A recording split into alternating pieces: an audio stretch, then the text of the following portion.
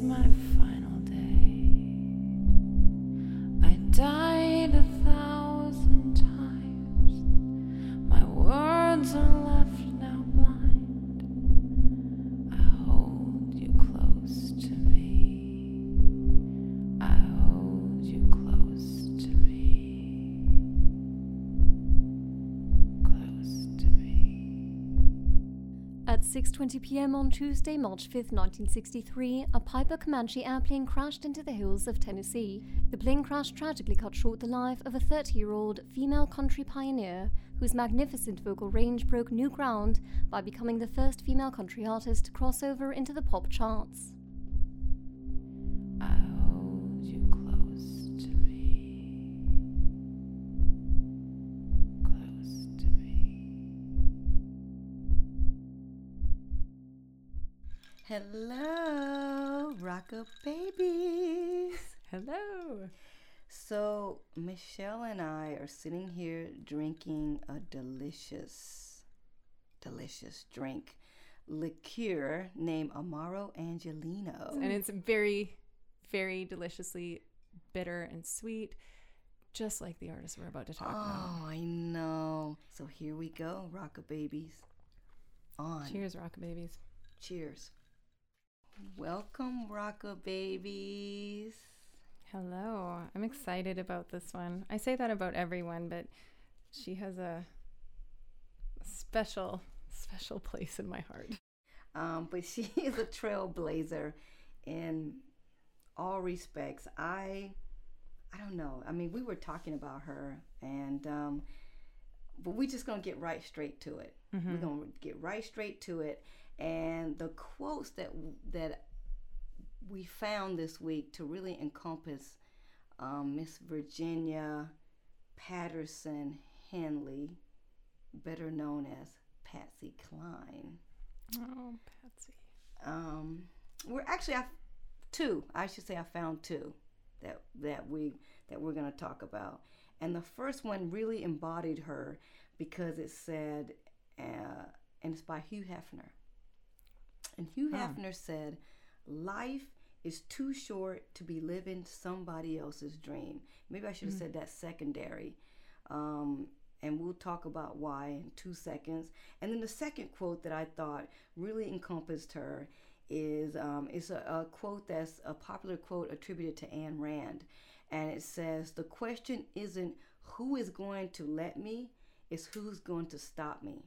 And it's about the hero of her novel. And you know what? Patsy was a hero of her own novel. She definitely was. You know, it's going to be heartbreaking at times, but we're going to get through it. I'm going to try not to shed too many tears here. Like all of them, though. I mean, everyone we talk about, it's just these amazing, quick lives. I know. God, I know. I mean, but the wonderful thing is, most of the people that we've covered so far have been so confident in their abilities, mostly all of them probably that we're going to do. I think if you really get to be at the place that these guys are, and there are people probably listening now that are confident in their abilities, you know, like yourself, you're really talented, Michelle.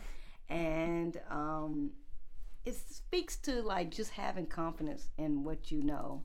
And we're going to get into Patsy's life.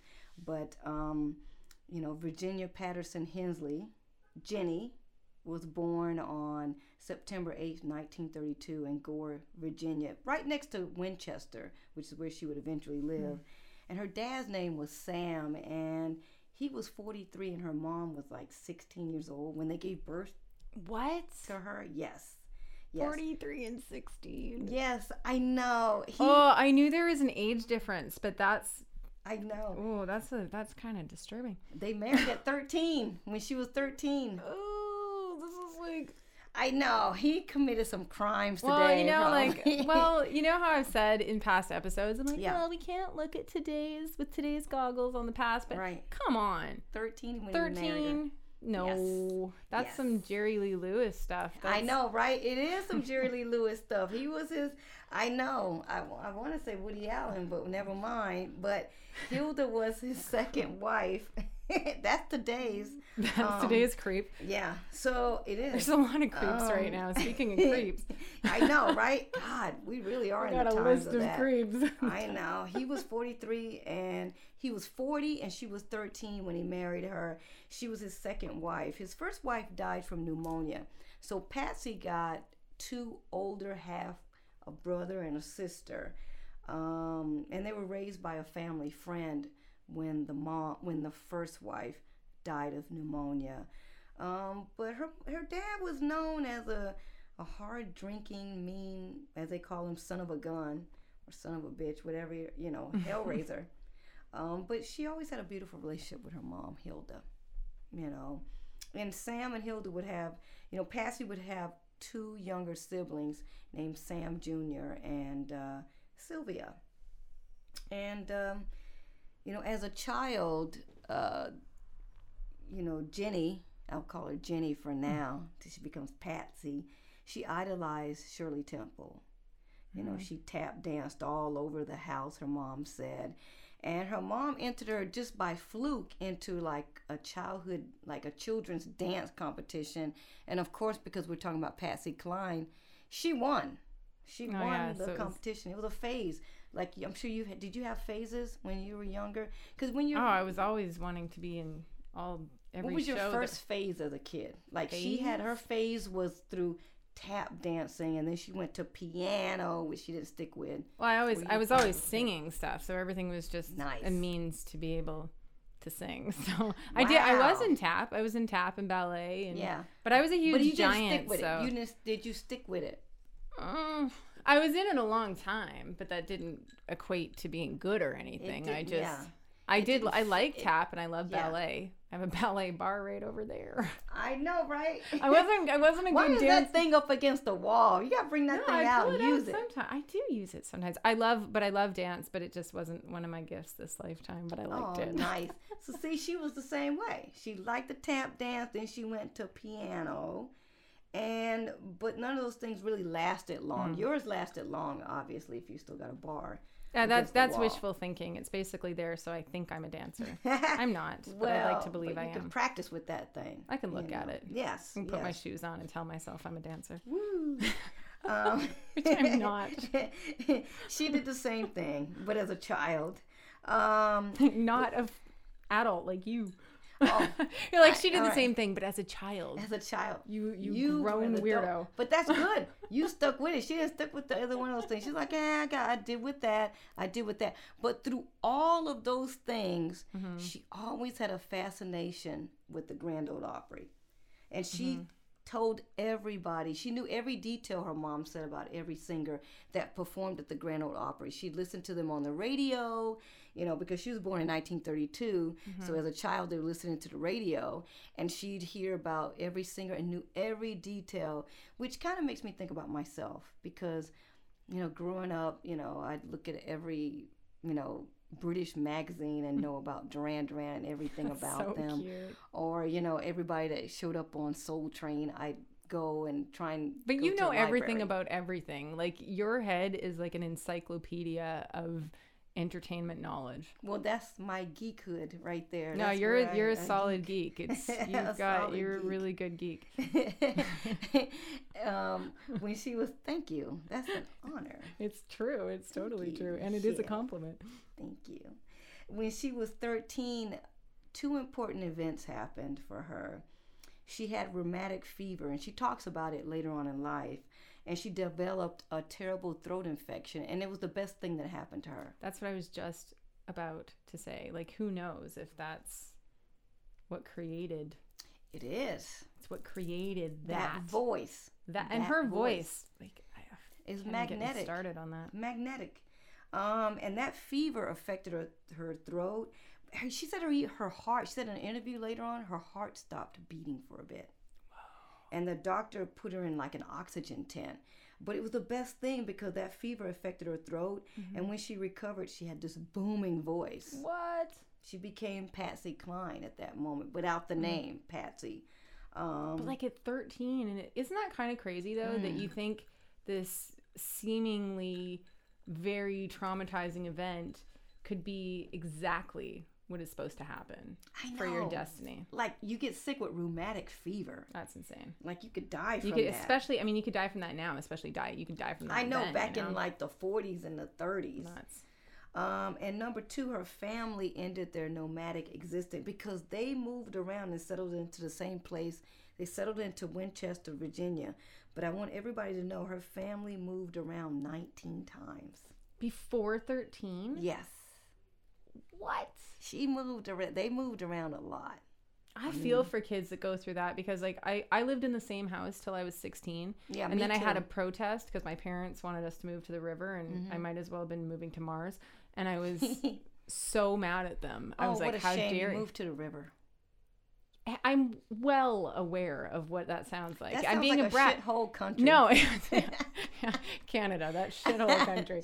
But no, the thing is that it was I had a wonderful life and I was moving to a wonderful place. Right. But how difficult, I didn't want to leave my friends. And I can't even imagine moving that many times. I'm just saying I can Jim feel Morrison for kids. moved around like that too. You know what? I read somewhere in a book just recently that that's one of the things that make you, that makes some of these really successful people successful is when they're able to move around because they learn how to be, they learned how to adapt. I think that makes sense. Mm-hmm. I totally think that makes sense. It just came up in my head, and I remember reading about that in a book, a self-improvement book. And that absolutely makes sense. I know, right?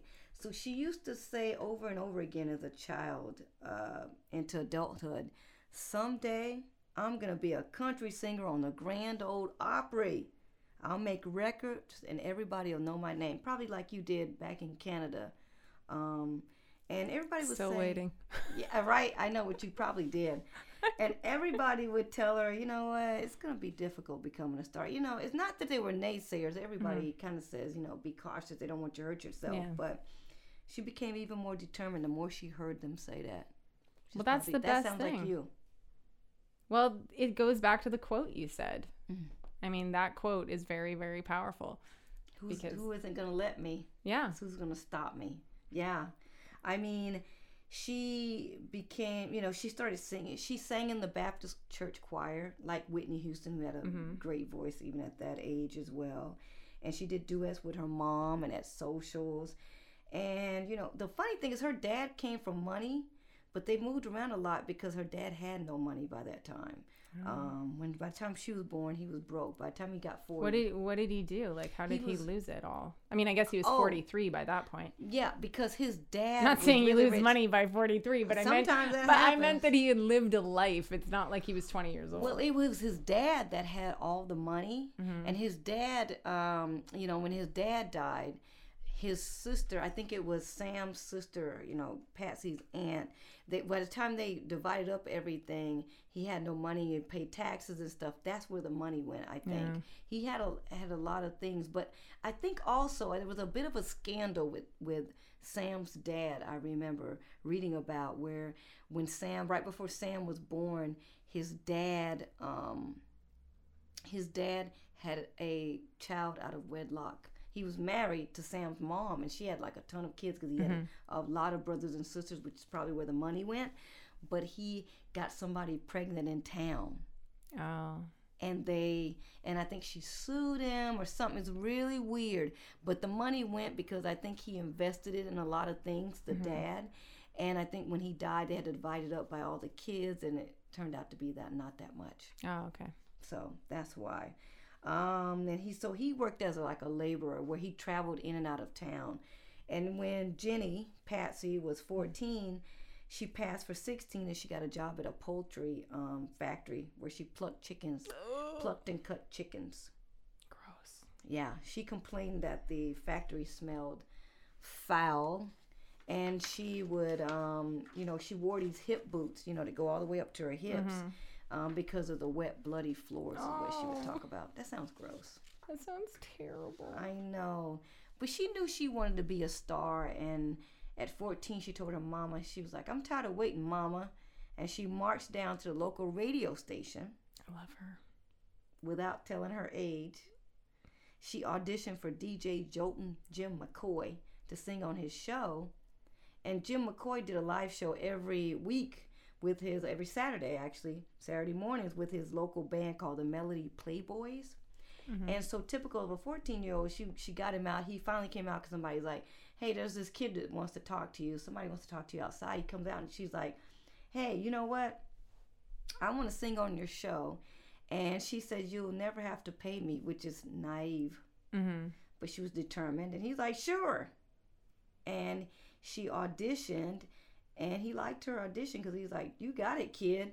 But the general manager of the station recalled that she wasn't really good and she was inexperienced. But the great thing about her, and you're gonna probably love this part, and I love this part about her. She developed a good style with that voice because she had that booming voice. Mm-hmm. So she learned probably control, and she always wanted advice, and she actively sought it. Yes. And she got it from and that's all what I these heard people. About her, that she, someone said, seriously, I wish I knew who it was.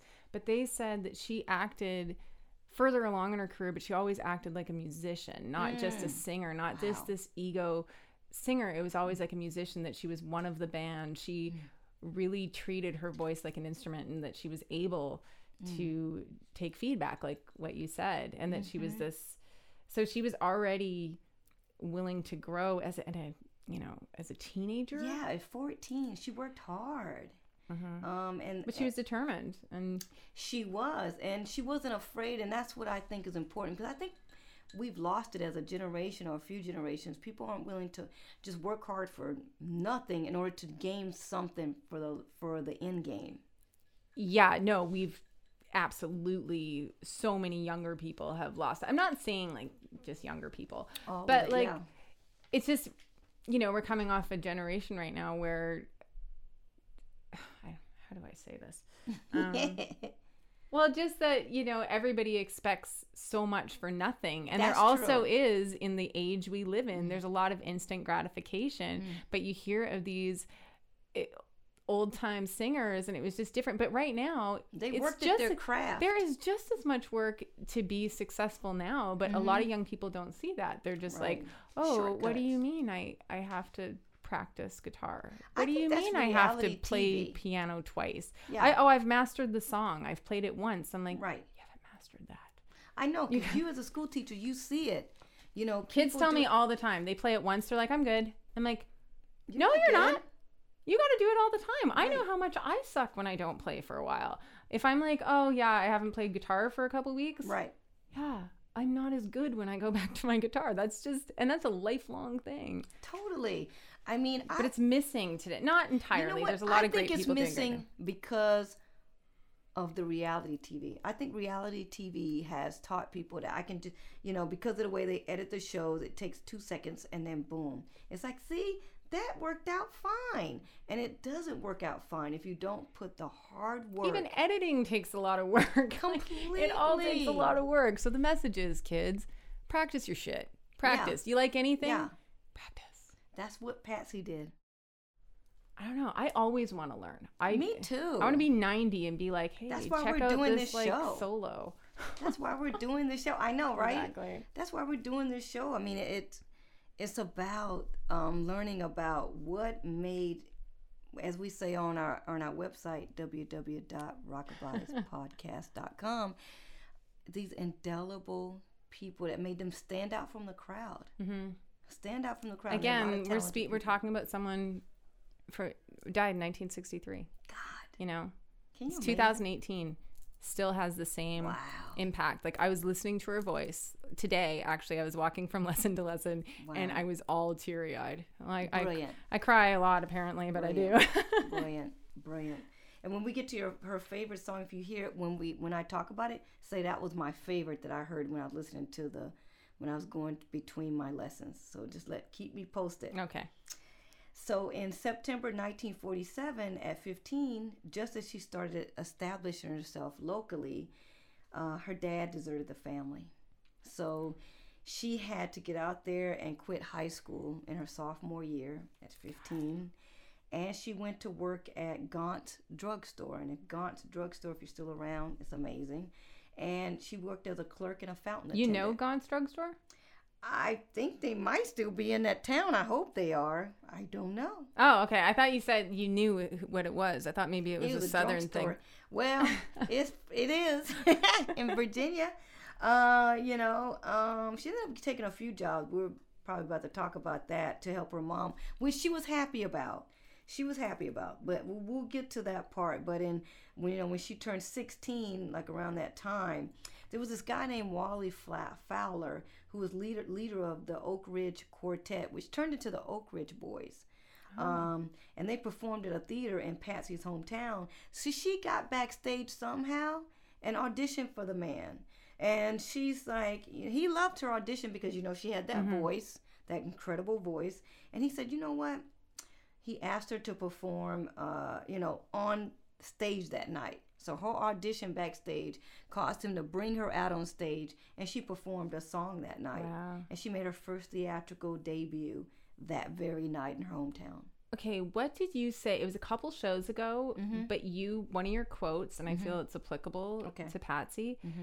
It was about, you said it in Gary's show. It was about being ready.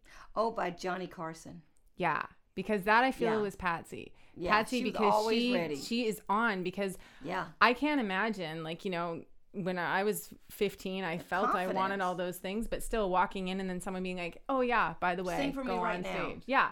Sing for me. You want to go on stage? You want to audition? Sing for me right now. And she'd do it, like break out in the song. She was amazing. And also ready. I think why people doors open for her is because it was the voice connected with the heart. Yes. And she had that early. The confidence. Yeah. Like, I can do this. I guess it's almost like having her voice. Can you imagine a 15-year-old having her voice? You would have that type of confidence, I guess. I don't know. I've seen but I've worked with people that have crazy, young people that have had crazy voices, and they don't understand the confidence thing, but they have the voice. Right. So confidence and charisma. Yeah, that's because you need the trifecta of it. You really do. That's true. That's very true. Because there's some people that aren't even that great, but they're super confident, and you're like, I'll buy your stuff. Yeah, and we hear it every day on the radio. Trust. Confidence goes very far. She just happened to have all of it. And the charisma that flew with that. But he was impressed. And when she came off the stage that night, he followed her home and got her mom up out of the bed and said, you know what? I want her to audition in Nashville for this radio show. I mean, it's a radio station called WSM Radio, which is the Opry, where the Opry show was what do you call the word? Broadcast? Yes. Damn skinny Margarita Del Moro. What was broadcast out of. And 2 weeks later, on a Friday morning, because Patsy's mom said, all right, cool. They called her in that interim within that 2 weeks and said, okay, come down. So her mom, and they were dirt poor. I'm going to say that her mom and her siblings lived dirt poor. And so they had to, because their car wasn't working that well, they had to ask a family friend to drive the 800-mile trip to Nashville from Winchester, Virginia. And, all of them got in the car, and they had no money even for a motel. They drove all night to get there that particular day. Done that. I know. She sang 2 songs for the general manager of the Opry and the Opry pianist. His last name was Mullican, Mooney Mullican, I think. And they loved it and asked her to come back the next day to sing for other executives. But her mom was in a bit of a pickle. That was the problem for her mom, because she had no money for a hotel and she had to get back to work. She didn't want to lose her job. So she took the guy aside. I'm kind of going off my head right now because I remember this. And she told him of her dilemma, the general manager. And he's just like, He's like, still, we'll call you tomorrow. So somehow they stayed overnight. Oh, wow. I don't know where they stayed at, but somehow. But they didn't hear from the executives the next day. That must have been heartbreaking for her mom. Yeah. And that was the problem for her mom. So she took Patsy aside And because she had to get back to work, and she said, Patsy, we got to get back. And so they returned to Winchester, and her mom kind of said it when they interviewed her for a particular book or whatever. She's like, and they never called. They never sent me a letter or call from anyone. And like, that's an 800-mile trip with children. I know. That's not like driving to Burbank. That's like crazy far. I know that sucks. I mean, the amazing thing is, the mom even said it, is that Patsy was like, or her name was Jenny at the time still, she didn't let that get to her. She's like, whatever. But also, too, that's part of the gig, you know? Like, you're going to get anybody who's ever been successful in, I think, the arts or even as an entrepreneur or anything, you've probably got more no's than you've ever had yeses. It's just those yeses have been good, but you've probably got more no's. Exactly. And my line at work is, a no is a delayed yes. That's my line at work. That's how I live my work life, and probably my personal life too. But a no, for all you youngins out there, rocker babies, a no is a delayed yes. Depending on what it is. Well, yeah, okay, yeah, you're right. Well, sometimes no means no. Not in the Me Too movement, it's not. Sometimes no means no. Yes, no means no in the Me Too movement, but in the work movement. In the work movement. Let's be clear.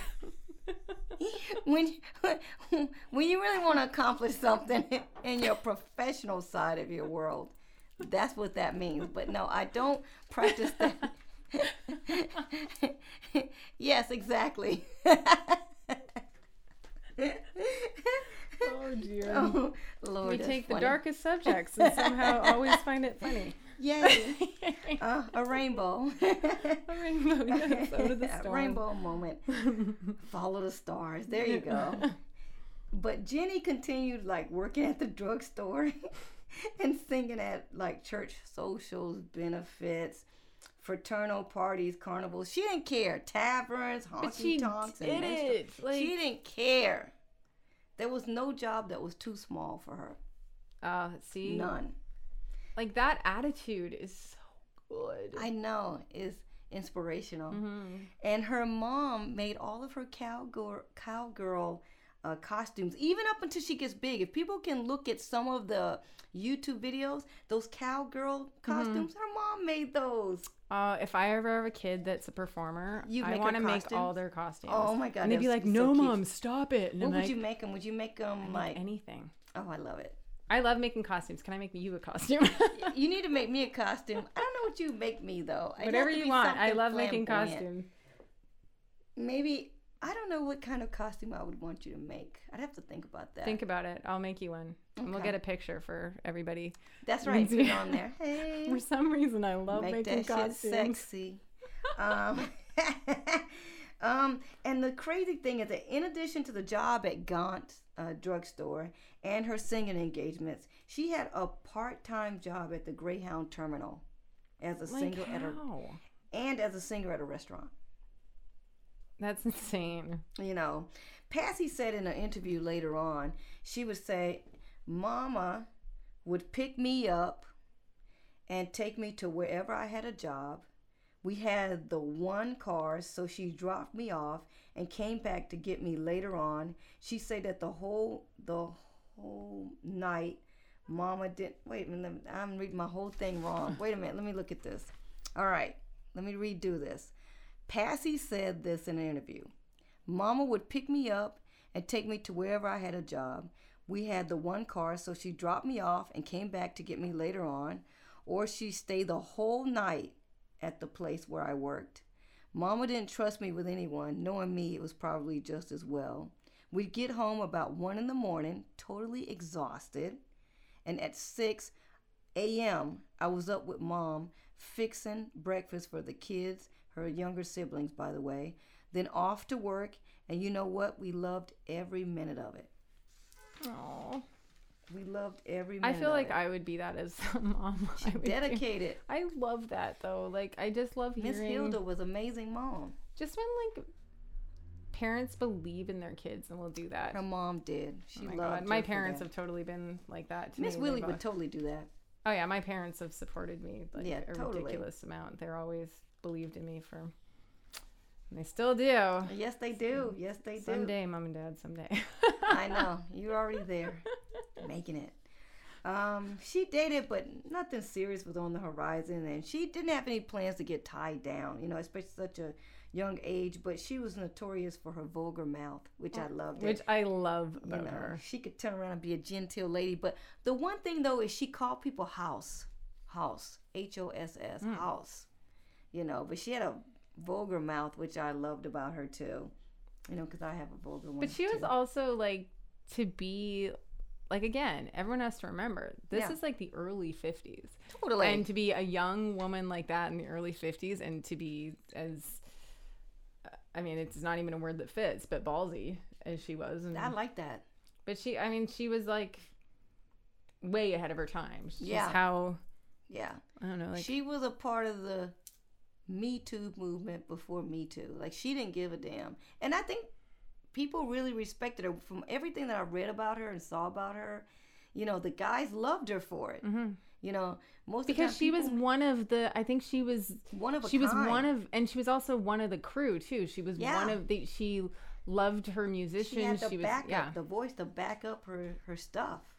In 1951, when she was 19 years old, she became a regular at the Rainbow Inn in town. And in the summer of 1952, the owners of that inn built an outdoor stage adjacent to the Rainbow Inn for Sunday afternoon family concerts. And she performed there too. That's what I love about her. There was no job that was too small. She loved singing. She knew she was going to make it, and that was that. But in that summer also of 1952, she auditioned for Bill Peer. He was a leader of a band called the Melody Boys, similar to the Melody Playboys for Joltin' Jim, but he was Melody Boys, to sing at a Moose Lodge. And he was, sadly enough, he was instantly smitten from the jump, even though he was married. Bill Peer's full-time, I admire him too, because another one who back in that day, his full-time, occupation was country music, but it didn't earn him enough to support his family and his career. So Bill worked 2 day jobs in order to be free weekends to accept band dates. He was employed by Good Motor Company in Charlestown, which is probably around in Virginia, where he ran the parts department. And he was a part-time Buick salesman. Isn't that crazy? Yeah. Back then, people had no problem working 3 or 4 jobs for their dream. Mm-hmm. They looked at that. My dream is my full-time occupation. And most importantly, Bill offered her $10 a show, and he changed her name to Patsy. He changed her name to Patsy from her middle name. It was taken from her middle name, Patterson. So this is 1952. I'm going to do my fun little game, $10 a show. Yeah, $10 a show. I don't feel that's even that bad. Oh, you know what, Michelle? I bought a big calculator for you. Ooh, I like calculators. Actually, if you stopped it, I'll go get the big calculator for you. Well, I have to look at I don't really know. I'm going to go on the interweb. You're going to go to the interweb? Okay. Well, because it's not, I don't know what the inflation is. That's right. I wish that's good I was that smart. That's good. I got a big calculator for you next time. But while you're looking that up, when he told her, he's like, Jenny is just not it just doesn't have the oomph to it.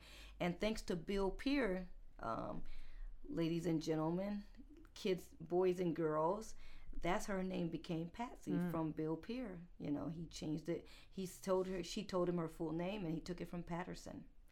And when she did that, the funny thing is that she was an instant hit. She became an instant hit. Mm-hmm. You got the amount. You want me to keep going? But Bill fell in love with her. That's not bad. What is it? $91 a show. That's not bad.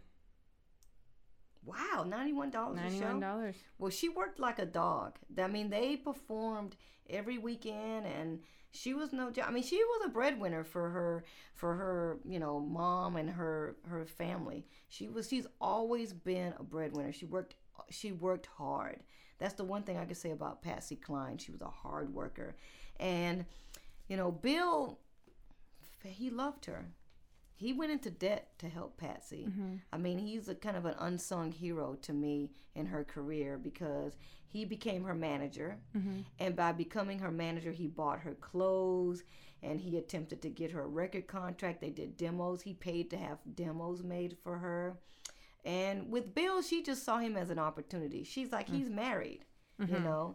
He produced and circulated the demos, like I said, but the sad thing is she broke his heart in December 1952 because unbeknownst to everybody, she shocked her mom, her friends, and especially Bill with news that she was getting married. Oh, yeah. She had been dating someone discreetly, and that would be Gerald Klein. And on March 7th, 1953, she married Gerald Klein, who was 7 years older than her. Now, I want to say Bill Peer was like 11 years older than her. Yeah. She was still very young. He was stunned. He was betrayed. Also, dude, he was married, so you exactly. know, he got a lot of damn nerve. But, I know, to be like, how dare you, even though I'm married with children. Oh yeah, I mean, from day one, you know, her marriage was doomed to Gerald Klein because Gerald wanted a wife, and she was just too ambitious for that. So I find that so ridiculous, though. I know, right? Someone falls in love with an ambitious. I mean, it's not always a woman, but let's just say she was known to be very ambitious. But to know that you fall in love with that person and then you're married to them and you want to change them, like, I mean, that's ridiculous. It's ridiculous. You know what? I thought I got away so far because I say ridiculous so much, and I thought I got away so far in this episode not saying ridiculous. I know. And now I've said it, even though I said it there, it is ridiculous. But this show will earn that. This show will earn the ridiculousness. It will. It will. In 1954, at the age of 22, she became a regular on the afternoon radio show Town and Country Times, starring Jimmy Dean. And we'll learn about him from the bumpers. Jimmy Dean's special. And she also won like first prize in like a national country music championship. And she would perform on Town and Country because she was so good and became so popular. She would perform live shows, like they did live shows around the area. And in addition to her radio work, and she did it on TV, she was paid $60.18 a week, and she got double for TV. So yeah, so again, that's not that bad by today's standards because she's getting $600 a week is not crazy, but that was plus she did other stuff too. So it's really not. Yeah, she worked hard. She busted her ass. During this time, though, she experienced a miscarriage by Gerald Klein, or maybe Bill. I don't know, but because she kept being with Bill as well because he stayed her manager. Whoa! Did I miss that they were sleeping together? Yeah. Oh yeah. Let me just go back. Okay. I thought he was infatuated, but I didn't know that they were sleeping together. Yes, she did sleep with Bill. Because she looked at him as just an opportunity. So they had like a little affair. It got kind of bad. We're going to get to that point. Oh, all right. But yes. All right. She was sleeping with Bill too.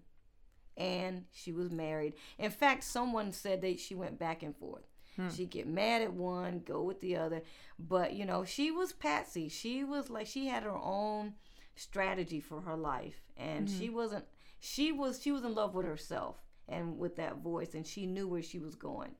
She definitely had enough life drama to bring it out into her song. I know. I love it. It's going to get good.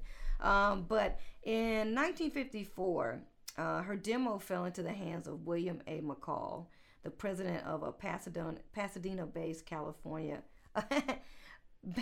president of Pasadena, California-based record company called 4 Star Records. But they had a deal with Decca. They had he was a record company, he had a distribution deal with Decca Records because he didn't have distribution. And here's where it's just, you and I are going to have to do a show about, and we have to find somebody to come in and talk to us about these record companies because we should be doing upcoming series about record companies like Stax, Cadillac. We're going to do that this year. I think that'd be super interesting, and then I have a whole bunch to say about that. You definitely, from your experience, we're going to go dig into that because it fascinates me to no end. I'm infatuated with the idea, but we'll go into it. But 2.5 weeks after her 22nd birthday, on September 30th, because her birthday was September 8th, 1954, Patsy Cline signed a 2-year recording contract with 4-Star, who had the distribution deal with Decca. She didn't have a lawyer like with Lisa Lopez, didn't have a lawyer to sign. Neither did Bill. Bill should, to me, should have had a lawyer there to review the fine print. And it was considered one of the biggest mistakes of her professional life, because the contract specified, and this is where you come into play, like a minimum of like a certain amount of sides. And also they had to use only Decca songwriters. They couldn't go out and use, like Sam could use anybody he wanted, but he wrote his own stuff. And her services are exclusive with 4-Star for 2 years with a 1-year renewal option, which is very important. We'll see in like 5 seconds. But any recordings made will remain the property of 4-Star. Yeah, that's pretty common. And her royalty was very paltry. It was 2.34% of the retail list price.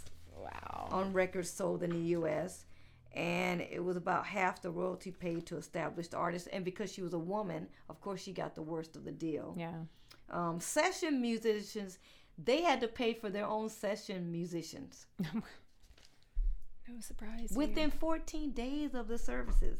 Really? Yeah, like normally wouldn't the record company pay for that, and then it just kind of come out of stuff theoretically it depends what deal you sign. Yeah, exactly. But because this deal, they feel like they had to gouge her out, they had to pay it, and such payments at scale would be deducted from Patsy's royalties, and it was awful. But that's common. We talked about that with Lisa, because that's the whole idea of you're getting a tour bus and you're getting all this stuff, that's just coming out of your money. It's essentially, it's a loan. It's a loan out all, and every single dollar, every single cent that is spent attached to the artist all comes from the artist. Everything, ultimately. Oh, God. I mean, I just don't understand why, and we're going to talk about this when we do this series on these record companies, why you got to have practically have like a slave trade. You know what I mean? Why does it have to go that far into it and gouge somebody out? I do feel, this is probably saved for that episode, right? But I do feel living the majority of my career. Well, no, I do think there's been a shift or a shifting, because in the last 15 years, there's been a massive shift in music. And, of course, there's still the labels, there's all that, but there's also this new thing of artists being able to create and put out their own work, which has given artists a little bit more power. And I think we're going through the arc of it, and it's hard when you're in it, especially as an artist, because it doesn't, of course, there's some things that still exist, but it's very rare that the 3-song demo, go get a huge deal, tour the world. It doesn't happen as much. Like a lot of the times when people are signed now, they've been touring successful bands for years on their own. Right. So it's a very different time. But the flip side of it, because I think evolution is good, it's hard when you're going through the shift of it. Right. But I don't see it as ultimately the worst thing ever, because I feel musicians have had to become business people as well, because it is a business. And Gary had said that it is a business. Yeah. And this idealistic thing of just wanting to believe that everyone's good and I just want to sing a song, it doesn't work that way. And it's not, it's good and bad, but Gary's son, is funny. We're going to have him on at some point. He said it's good and bad, like you. Yeah. He said it's good and bad because there's this 360 contract now that people have. Oh yeah, well that's up with. Oh yeah, I'll have so much to say. I'll have so much to say on that episode. I think we should do a series on. It's interesting depending on what side, because you can be from the business side and you can be from the artist side, and I've lived my side of it, so I can see. I have my version of it, but on the flip side, I do think it's giving artists now and pave the future for future artists. The independents can get their stuff out there, and it's given us a little bit more power that who knows if that's a good thing. And this might be like what we're doing for artists 10 years from now, like how different the platform's going to be. And there's not going to be the same type of deals where they're these big companies making billions of dollars off an artist and they can't make their car payment. Like, I think it's, no, you're right. I think I'm hoping that both. I do think it's changing, but I think we're in the middle. Because of YouTube too. Yeah. A lot of these artists are found on YouTube, like Justin Bieber. Yeah. Here's a quick question for you. To be a devil's advocate, do you think, and I saw this, we'll see this with Patsy, that as a record company, you're like thinking, I'm doling out all this money sometimes for no hits, but we're doling out all this money. Is that what it's about from the record company? Do you think that that's what they think? That's how they look at it? Well, I think it's all, I mean, you don't just, they give deals to people that they think they're going to make money off, you know, you don't, it's rare just to get a deal. Not everybody makes it. No, not at all. Right. A lot of, I mean, sometimes they do, they'll find, this was years ago that I heard this, but I think it's probably true, that they'll find two bands because similar sounds come out at the same time. And I don't necessarily think it's copycatting. I do kind of think there's sometimes a universal sound because sometimes there is bands that come out at the same time and they have this similar sound. And this has been known and factual that a label will sign the one and then they sign another one that sounds similar and then they shelf that one record so the other one can get bigger because it's like, you know, how do they decide? I don't know. I mean, I'm totally, I remember hearing that years ago. We have to get someone in from the record company. I know, like this is getting on, because this I want to definitely deal with and I would love point. to hear from their point of view too, because you know, I've only been on my side of the story, and I know. Patsy toured nonstop. She was so excited by her record deal. She loved it, and she went into the studio for the first time with someone who will be her longtime producer, Owen Bradley, a country music producer pioneer. Owen Bradley was the main producer on Patsy Cline's albums. Owen is also credited with being one of the chief architects of the 1950s and 1960s Nashville sound and rockabilly. Besides Patsy, Owen made household names of her friends Brenda Lee and Loretta Lynn, as well as Conway Twitty, among others. His production of Cline's legendary hits like Crazy, I Fall to Pieces, and Walkin' After Midnight still remain the standard against which great female country records are measured today. In 1974, Owen was inducted into the Country Music Hall of Fame. And Owen approached Bill, this is sad, on their first studio session. Owen went to Bill and said, hey Bill, who's going to pay for the musicians? Talking about their record contract. Bill said, you know what, call McCall, the head of 4-Star. So Owen called McCall because he's like, whatever. McCall says, no, check the contract. So Patsy's manager had to pay the musicians on that first session. Bill Peer had to pay them. And I read somewhere that he had just gotten a inheritance from, I think, his mom's death or somebody's death. And so he had the money to pay like $1,500 back then for... I mean, yes, these are sad, I guess. Right. I don't know. She was lucky. But it's not sad to me. I mean, I've had to pay for musicians. Everyone's had to pay for musicians. I just don't... With studio time? Yes. Absolutely. 100%. I just don't find that too much of a sob story. That's just part of it. Patsy definitely didn't have it, so I'm glad that her manager had it. But I mean, that's faith in a manager. I think if they believe in you, they should do that. If he had the means to do it and whatever, he believed in her and... He definitely believed in her. Yeah. And with that voice, God, I just don't see a problem with that because that's the faith in your career. Right. No, if I counted every dollar I spent. I know. The amazing thing, unlike your thing where, yes, you've had to pay musicians because you had good material, they didn't have good material because they only had to stick with Decca songwriters. They couldn't go out the box. And she couldn't record any other songs except for Decca writers. Which is, see, that part's crazy to me. The fact that you're like handcuffed into this deal and then you have to sign. Like, that is weird. Yeah. And so it gave her limited choices. Mm-hmm. She recorded for 2 years and released no hits. Ugh. You know. And on July 1st, 1955, Patsy got closer to her dream and performed at the Grand Ole Opry radio show. And we talked about Bill and Patsy sleeping together, and Gerald almost caught them. So I ruined the secret. No, it's all good. You didn't ruin the secret. It was no secret, not even to their spouses, honestly. Really? Oh. Especially to Bill's wife, because there were a few incidents, but she had endured a lot of humiliating moments by that time. Mm-hmm. And she filed for divorce on the grounds of adultery. Yeah. And during this time, this is sad, but Patsy announced that she was leaving Bill's band. She wanted to really, she wasn't really a part of his band, but she fronted it, Yeah.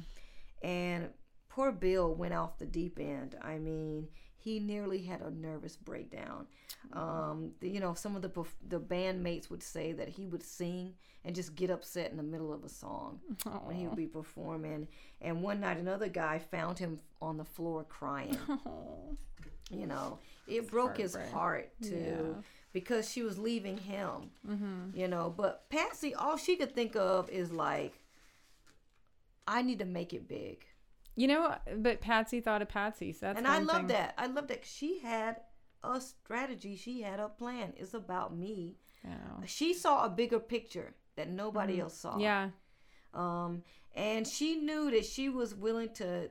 All she could think of was making it big and getting away from anything or anyone that might hold her back. And that brings us to Gerald. Mm-hmm. She felt that Gerald was holding her down. And she wasn't in love with Gerald. Yeah. So she separated from Gerald in 1956. Bill re-entered her life, kind of wanting the old sparks to kind of reignite. But she wasn't having it. Mm-hmm. She rejected his advances, and she told him, I just want to be friends, which is not what he wanted to hear. Because she was still on time to time performing on Town and Country, the Town and Country shows, and she developed quite a following on that. And as far as she was concerned, she was underpaid. Mm-hmm. So, dealing back to now times, she's gutsy and ballsy, and she asked for a raise from Connie Gay, who is a pioneer, by the way, who owned Town and Country that Jimmy Dean was at. Yeah. And he said, you know what? You're being paid more than enough for a woman. That's what he said, for a woman. So then Patsy went to Bill McCall for money, which goes into that renewal deal. Mm-hmm. And he's like, sure, you can have a little bit of an advance if you sign for another year on your contract. Wow. So she agreed because she made a pittance and she needed to live. And he gave her $200 and she renewed her contract on March 30th, 1956. $200 for a year? Yes. So now she was tied to 4-star until 1957. So another year. Oh. Well, you were going to say something. I don't know what I was going to say, but now I'm upset. I know. Oh, I was just going to say, because they took advantage also of her. For her to be in the 50s, as a woman in the 50s, to be this is bullshit. I'm not getting paid enough, which is fantastic. Pay me more, Connie. And for her to be you're getting paid enough as a woman. Yeah. Kick him in the balls. Yes, exactly. I just can't hear this. It's shocking. And I mean, again, I know it was a different time, but You're being paid more than enough for a woman. And Connie Gay ended up becoming it's a guy named Connie, but he became a huge pioneer in country. But anyway, in between Patsy's career struggles, she's 24 at this time. She met a 22-year-old guy, wild child, ladies' man, named Charlie Dick on April 13th, 1956. I know what's interesting about that, April 13th. Yeah. And it was a Friday, the April 13th. Right. I'm born on April 13th. So what? Yeah, so I read this, I'm like, oh, yay, I get to say it. Now you see, that was the love of her life, man. See, it's a good day. It's a good day. I need to do something on April 13th now. Something love-related.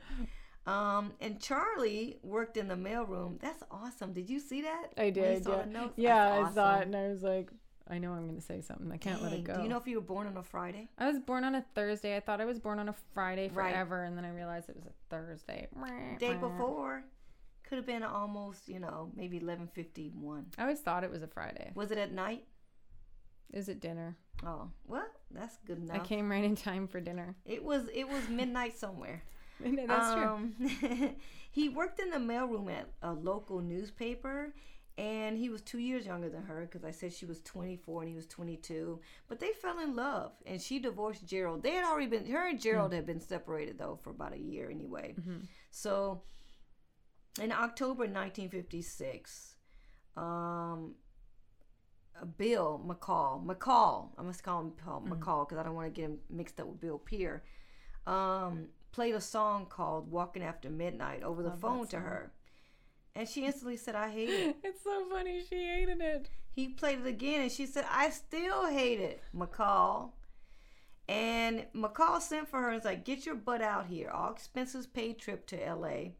to go to Pasadena or wherever.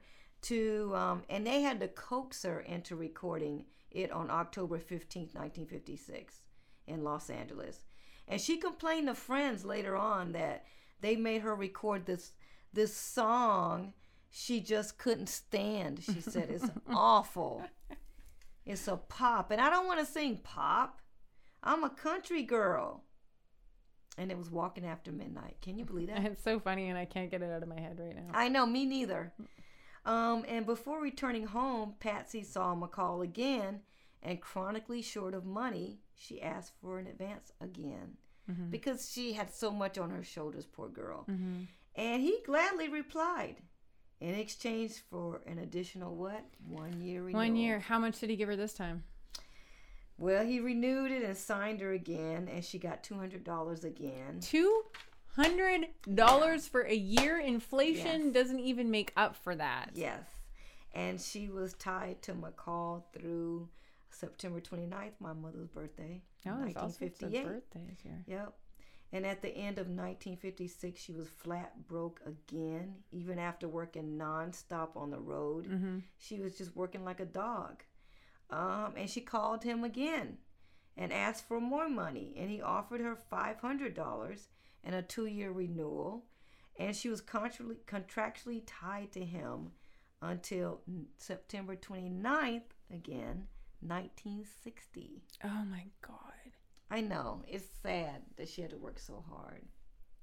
And later that year, Arthur Godfrey's talent scouts asked her to come on the show, to which she agreed. And the catch was she needed like a talent scout to represent her. And she said, my mother can do it. And they said, no, it'll prejudice the audience if we say your mom is bringing you out. Arthur Godfrey was like the precursor to American Idol. Arthur Godfrey's Talent Scouts, an American radio and television variety show competition, was the precursor to American Idol. It ran on CBS from 1948 until 1958. The show starred Arthur Godfrey and featured several talent scouts from around the country who brought their discoveries onto the program to showcase their talents. The winner of each show was determined by a meter that judged the audience's applause. Arthur Godfrey's Talent Scouts premiered on December 6, 1948. It remained a highly popular show through the decade and aired its final episode on January 1st, 1958. She visited her dad right before she was to fly to New York. Arthur Godfrey broadcast out of New York. And she went, saw her dad. She visited her pops, who died of lung cancer in December 11th, 1956. You know what? That's the day Sam was Cooke killed. died in 1964. Mm-hmm. Isn't that crazy? That's weird. That just came to me. She told him about the audition. He was like, you don't need to be going to New York. But anyway, on Saturday, January 5th, she was late in between going to New York. She was late for a town and country rehearsal. And she apologized to Jimmy Dean. And they had kind of a complicated but wonderful relationship. And Jimmy Dean said, she called up Jimmy, said, Jimmy, I'll be there as soon as I can. And he's like, you know what? If you can't make it on time for rehearsals, there's no need for you to come for the show because there won't be a spot for you, and consider yourself fired. Oh. He fired her. She was shocked. Wow. And to make matters worse, he dug the knife in on the telecast. You know, Jimmy didn't mention Patsy by name, but he got those digs in. And he said people on the way up should be especially nice to those they pass, because they might need them when they come tumbling down. And I'd like to dedicate this song to a girl you all used to see a lot of. And he sang, "Pick me up on your way down." At the end, he said, "I'll pass you on your way down." He did that on national television. Wow, Mr. Sausage isn't so nice, is he? Mr. Sausages. Woo! He's tough, right? Wow. Jimmy Dean was an American country music singer, television host, actor, and businessman before becoming best known today as the creator of the Jimmy Dean sausage brand. After hosting Town and Country Time, Jimmy rose to national fame by having a 1961 country crossover hit, Big Bad John, and hosting his own television series called The Jimmy Dean Show, in which he gave a puppeteer, Jim Henson, creator of The Muppets, his first television break. In 1969, he founded the Jimmy Dean Sausage Company with his brother Don. The company was a success in part because of Dean's own humorous commercials. The company was purchased in 1984 by the Sara Lee Corporation. You know, so she was like, fuck it. I'm going to New York. I got this, you know, doing this whole precursor to American Idol, Arthur Godfrey. And so, this is funny. So while rehearsing for Arthur Godfrey, Arthur had an assistant named Jeanette Davis who did all of his scouting for like the songs to make sure you sing the right song on the show. And she picked from your catalog. So she kept insisting that they needed a song to match Patsy's, the quality of her voice. So Patsy kept giving her all these previous country songs that she recorded over those past few years. And they didn't sound like something that Jeanette wanted. And finally, Jeanette asked at one point, she said, "Patsy, is there anything else on your portfolio that I haven't seen?" And so Patsy just threw up her arms and was like, okay. You know, there's just one more. And she sang "Walking After Midnight." Jeanette was like, "Oh my God, that's a perfect song for you. Sing that one." And Patsy was like, "This is incredible," what she said. And you're gonna probably remark about this one, Michelle, because you're looking at it. But she said, "It makes me feel like a prostitute.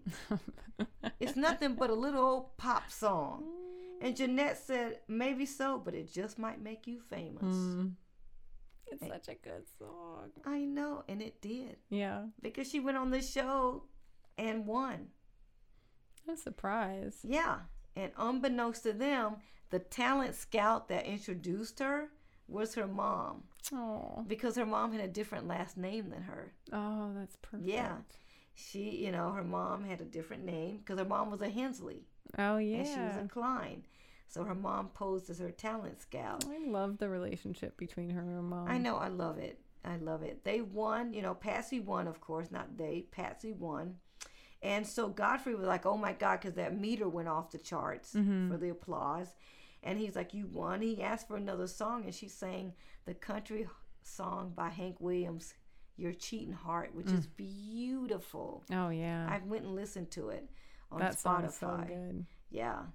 And as was custom, you know, they invited her to return the following Monday as a special guest. And the next day, he asked Patsy to become a regular on the show. Wow. All because of doing that song she didn't want to do. Midnight. Yes. I wonder though, like how many artists, because you do hear people like their biggest hits are the songs they hated the most. Like how much it's That's a very good point. It's really true though. Like there's a lot of artists that they're like, "I hate that song." That's what they're known from. They're known for. Yeah. Wow. And I think also people have to remember, like country music was very isolated at this point. It wasn't what country music is now. Like country music is pop music now, and country music is huge all over the world. Right. At that point, it was still quite localized, and it wasn't as big as it is now. Completely. So for her to, and like every country artist is kind of crossover now. Most of them are. Completely. And it wasn't then. Like, so it wasn't even that known outside of the country. Taylor Swift. I mean, everybody. Taylor Swift is a pop artist. She is, and she started out in Nashville. She started, but she's super pop now. Yeah. But it's just like I was listening to some stuff about Patsy, and just that reminder to be like, you have to remember, country music was not nearly as popular everywhere. Like it just, you're right. It was more. It was isolated. It was isolated to that local area. Yeah. And so, and then now it's huge. Country music is actually one of the biggest exports around the world. It is. And you know what? I got to say this is I learned this in one of my classes many years ago, I might say, in a music appreciation class, that country music was being broadcast down into Jamaica, and that is one of the influences on reggae. Really? Yes. If you listen to, if you think about it, that makes even sense. Redemption song by Bob Mars, the beginning of that. Yeah. Yes. That's cool. That's what they had to listen to in Jamaica. It's funny because, you know, Patsy became a regular. I'm thinking about this. She became a regular on Arthur Godfrey's, you know, Talent Scout show. And anybody else would have been happy at that big break on the Godfrey show, but not Patsy. She was miserable. Yeah. Because she wanted to go on the Grand Ole Opry and not Arthur Godfrey. Yeah, that was like her main childhood goal. Yes, her dream. Because she kept saying, you know, I don't want to be a pop star. I want to be a country star. And Jeanette won't let me yodel or do a country song. And she drove Arthur and Jeanette crazy. Patsy fought, you know, Arthur and Jeanette, you know, each time they wanted her to sing a pop song. And after 2 weeks, Arthur finally told Patsy, he said, you've got to do the songs that Jeanette, you know, selects. That's her job. That's what she does for me. And she says, I won't do it, Arthur. And he's fired her.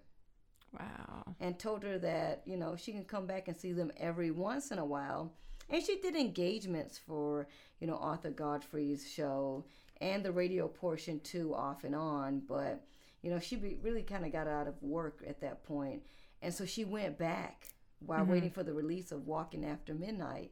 She went back to Connie Gay, who owned Town and Country Time with, you know, that Jimmy Dean performed on. And she asked for her old job back, but with a raise. And he rehired her because she asked for a raise. But she was chronically late, you know, because she was doing so many shows. And because she was in great demand, you know. And so she ended up leaving again anyway. She started leaving again. So on February 11th, you know, Walking After Midnight was released, and it became a smash, thanks in part to Arthur Godfrey's talent show, as we talked about. And it went to number 2 on the country charts, and it hit the pop charts. It is funny that she considered that a pop song. Because when I hear it, I just hear a country. I don't really hear a country song. I mean, I love that song, but I don't think of it as pop. I know, I don't either. And the funny thing is that it did hit the pop charts, and that was the unprecedented first for a female artist. Wow. Right to do there. The crossover. Yes. And which is so weird to what we were just talking about, is that the vast majority of country singers today are all crossover artists. Like That's true. They're all and they pop want country. To be. They want, that's the goal, is to be a crossover. No, I don't want to be. The weird part is too about her not liking a song that has done so well. Yeah. I can completely relate to, like, I did this one song that I was like, when we recorded it, I'm like, I sound like I'm screaming, and I hated it. Like, I hated the song. And now I listen to it and I'm like, oh, I love that song. Oh, I'm so glad I did something different. Because it was like, sometimes it's the best, you can get too much in your own way. And I'm not saying Patsy did that, but it's just, I can see how you can get too close to something and you get used to hearing what you think you should sound like and maybe doing, because I mean, I still think of her voice, and you said this too, that you were like, more than a country singer, she was such a torch singer, you know. She was because her voice is haunting and beautiful and really does like cross over genres. Even, you know, you don't have to like country to like Patsy Cline. You know, completely. And so I think that was a gift, really, even though she didn't want to be a country singer. Now she's still talked about today because she wasn't just a country singer. Completely. I mean, that's so true. That's so true about even by her. The people that love country, but there's so many people that don't. It's not that they don't love it or not, but it's just that her voice was so transcending. Yeah, again, that word of what we talk about. Yeah. You know, she was a person whose voice transcended boundaries. You know, she looked at herself as being in a box, and that voice wouldn't let her.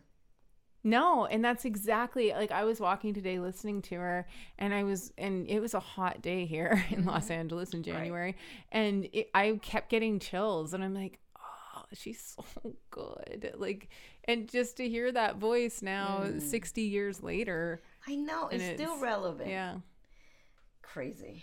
So the crazy thing is, finally, on a Saturday night in 1957, on February 16th, 24-year-old Patsy Cline was invited. She met her dream.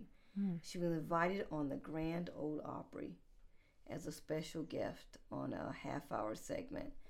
And in the dressing room with Roy Acuff, who was like a big, Opry legend, she told him, "This is my crowning moment in my career. It took me 9 years, but I'm here." With a voice like that, it took her 9 years. Wow. But she didn't let it slip about what happened like 9 years ago, back in 1948, when they wouldn't call her back, after she auditioned. And so, Charlie, her husband, or I don't know if they got married, they're about to get married, but Charlie was drafted into the Army, and because of her stardom and pop crossover appeal,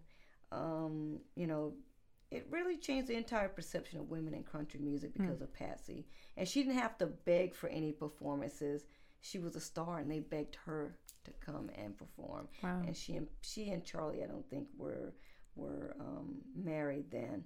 And so the amazing thing is, she was asked during this time in 1957 to appear on Ed Sullivan, and she couldn't do it. We talk about Ed Sullivan every show. I know, and he was amazing. Yeah, but she couldn't appear on there because she had an agreement with Arthur Godfrey. Oh, really? So she could not. She had signed with Arthur, and she couldn't do it contractually. Oh, that sucks. I know.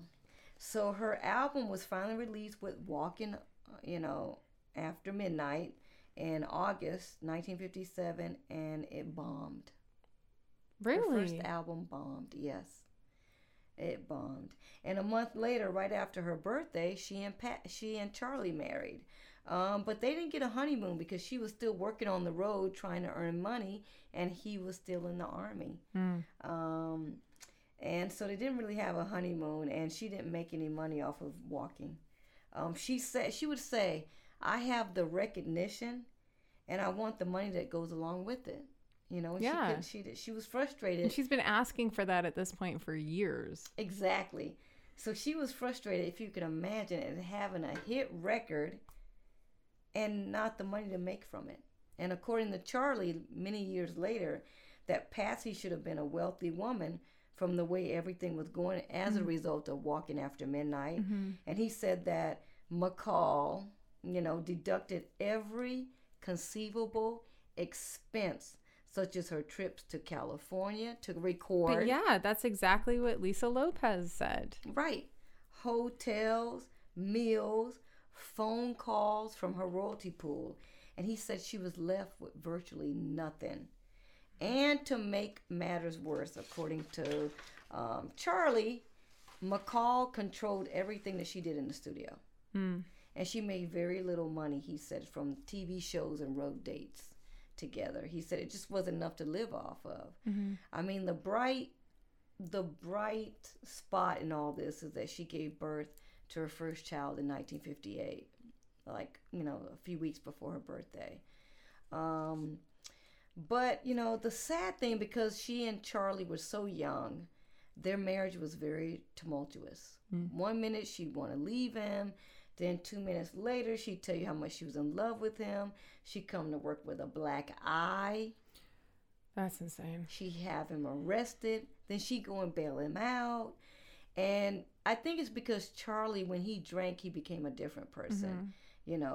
They were rough on each other. I mean, she was a fighter. Like you said, she was ballsy. So she'd fight back. She'd take anything he dished out, but she had no problem standing up to him. And she'd embarrass him in front of everyone, but they were also broke, Even if exhausted. Like, I mean, she was on the road all the time and, you know, trying to pursue this dream, raising a child, like being in this tumultuous relationship. I mean, that's true.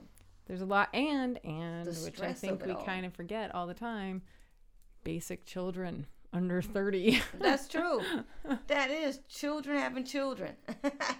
I mean, she worked like a dog and like you said, did all that. So Owen, who now in 1958 became head of A&R for Decca in 1958, he really never lost faith in her, and he still was her producer. And so he went to his bosses and said, let's sign her directly. You know, can we try and get her out of McCall's deal? But it was quickly shot down, I read, because the VP of sales pointed out that after Walking After Midnight, she didn't have a hit. So we don't know if she got staying power. So we're not going to sign her directly. So he brought her into the studio to keep recording for McCall them on January 59. And it was pivotal because for the first time, Bradley brought in the Jordanaires, a gospel quartet, which provided backup for Elvis Presley. And they would go on to back her on her biggest hits. They are known for providing background vocals for Elvis Presley in all of his live appearances and recordings from 1956 to 1972. The recording session for I'm Counting on You and I Was the One was the first session Presley did with the Jordanaires in 1956. Besides their work with Elvis and Patsy Cline, the group also provided background vocal work to such rock and country luminaires such as Johnny Cash, Dolly Parton, and Ricky Nelson. She wasn't keen on them, by the way, but she did. She wasn't keen on anything. I know. She was like, no. And one of the guys, Gordon Stoker, you know, one of the members of the group who'd been a longtime member, said that from time to time, Patsy would bring personal problems into the studio that she had with Charlie. And he said that she and Charlie would have fights. And this is funny. I did laugh at this part. And not the part that she would have fights with Charlie. And she would come in with bruised or with a black eye, he would say. And they said they would just kind of look at her and they never asked her questions. And she never directly said what happened. But he said this one time, she said, me and Charlie had a row. And he said, we'd ask her, he didn't hit you, did he? And she had a black eye at that point. And she'd reply, well, somebody did. And I love that. Well, somebody did, Gordon. And when little Julie was 9 months old, she was pregnant again, and she suffered a miscarriage in 1959. And so, but they decided Patsy and Charlie moved to Nashville in that year. And when she got to Nashville, she hired Randy Hughes to manage her, which was a great decision on her part. Because Randy really tried to get her out of the contract that she had with McCall. And a lot of people have asked, like, why didn't Randy just hire a lawyer to break it? But according to the writer of Walking After Midnight, there were no loopholes. And that when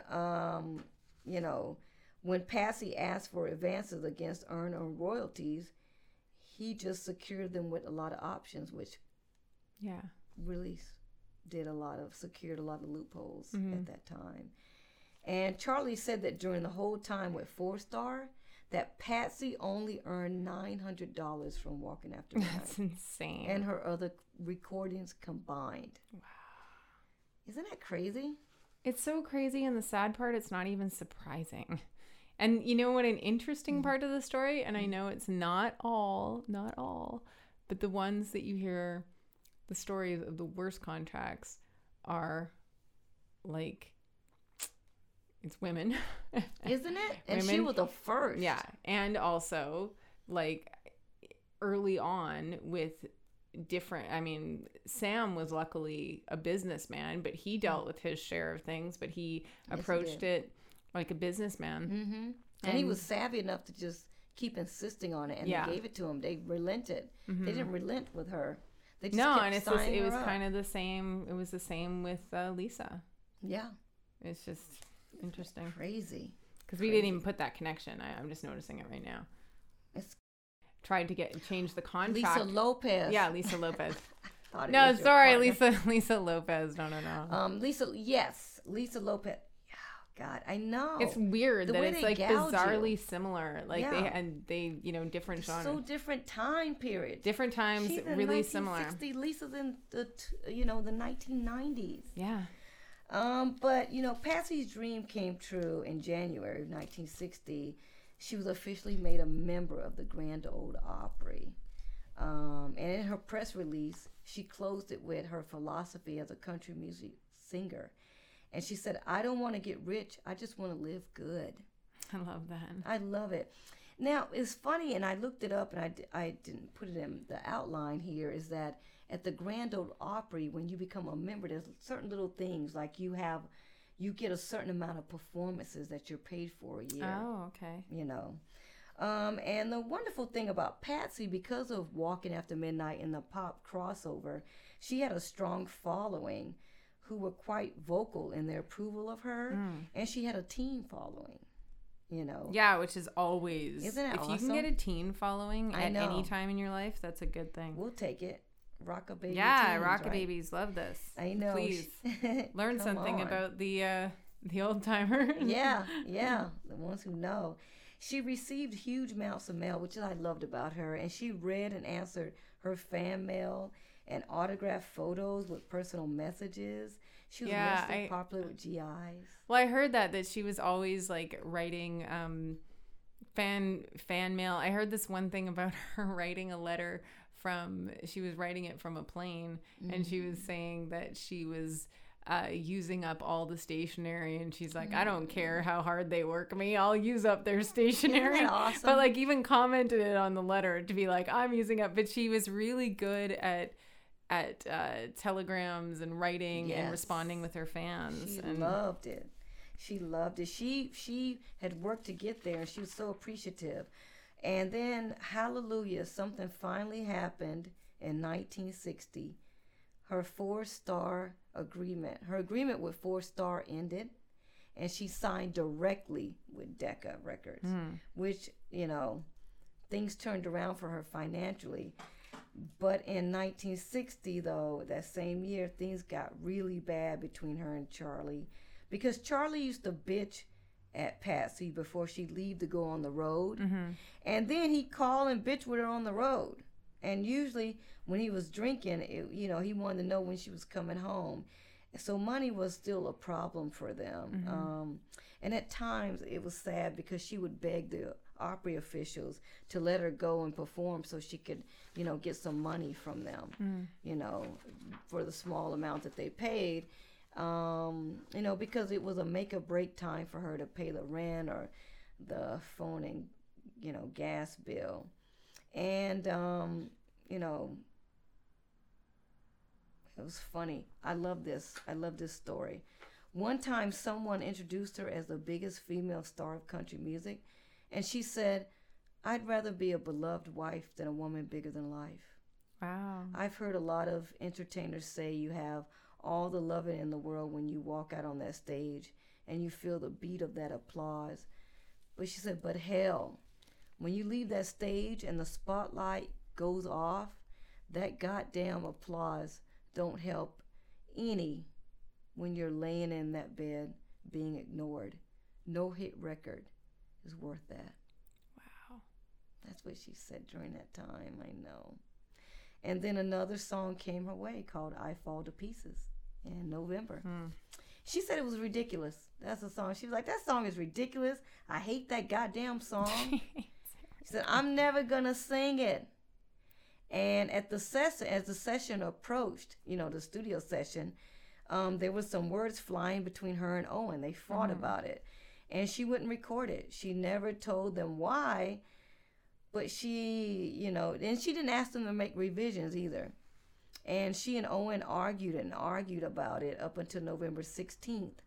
And against her will, at 7 months pregnant, she recorded I Fall to Pieces. And she and Owen argued about it quite a bit, but they struck a deal because she liked another song. So Owen said, look, if you do this song, if you record it, I'll let you do that song that you like, that we don't really know about anymore. And the session was done the old-fashioned way with the singer and the musicians, kind of like what we talked about with Sam. Mm-hmm. The singer and the musicians were together live. Oh, that's and she awesome. Sat in the middle of the studio on a stool. Oh, I love that. With a microphone and a music stand with the Jordanaires on the left-hand side. And when the time came to roll the tape, Bradley lowered the studio lights to kind of set the mood. And as they listened to the playback, Patsy finally told Owen, "I think I found out who I am, Owen." Wow. And what we've been looking for. And he said, like, what do you mean? And she said, we don't have to search for my identity anymore. Listening to this song, this is it. We're doing it right. Wow. She loved her voice and, you know, that song. So go listen to I Fall to Pieces, because she really found her stride. Her, you know, and in January, right after that, she gave birth to her son, Randolph, who she called Little Randy, after her half-brother. People think it was named after Randy Hughes, her manager, but not the case. And then right after that, 9 days later, I Fall to Pieces was released, but it received limited airplay. It didn't do well at first, Michelle. Wow, that's nuts. It's so funny to think these songs that you've heard forever, you know? I know. Like, all you have to do is hear the title and the songs in your head, you know? I know. That's awesome. I know. A DJ in Columbus, Ohio, which is a pop station, again, much to her chagrin probably, began playing it. And the momentum built on two levels, the country side and the pop side. And then Decca was like, oh, shoot, let's start a heavy promotion campaign. And it started popping both. It's topped. I'm sorry, I said popping. It was popping, but it topped both the Billboard and the pop charts, you know. And sadly, even with the birth of her son, a hit record, you know, it was the best of times for her professionally and personally with the little kid, but their marriage was still plagued with drama, and she was very unhappy with Charlie's spending, you know. And his thoughtlessness, according to her, his verbal and physical abusiveness. I mean, he was still very young. They both were. And she was often in divorce mode with him. And she complained about his drinking to her friends and, you know, he left her alone while he stayed out to the wee hours of the night, which kind of goes back to that line where she talked about, you know, laying in the bed by herself and feeling ignored. Poor Patsy. But here's something really, and we're going to go into it because we went into it with Lisa Lopez. In April of that year, 1961, she had her first premonitions of death, which she will relate to having again and again. And this is what the premonition was. She had a premonition, and on a Delta Airlines flight, on their stationery, she wrote a will. And because she was having problems with Charlie, she wrote it, and she said, to whom it may concern, making known her wishes for her children's care and her education and their education, and to whom she'd leave her money, clothing, jewelry, and furniture, all inventoried in detail on this stationery. Wow. And how and where she wished to be put away. Okay. She went so far as to have the will witnessed. She then stashed it away, later informing her mom, this is going to be important later on, of its existence. So her mom knew of its existence. And Patsy's will made plain that although she expected Charlie to be in her life, he would not be enriched by her success. He'd get only whatever car she was driving at the time. Wow. So thanks to the success of I Fall to Pieces, Decca sent Patsy on a promotional tour alone, which was a first for her. Normally she would tour with like mini acts.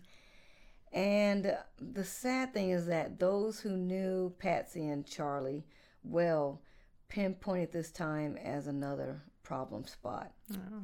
You know, and they felt like the problems became insurmountable, you know, because though proud of her accomplishments, Patsy's stardom was a blow to Charlie's ego.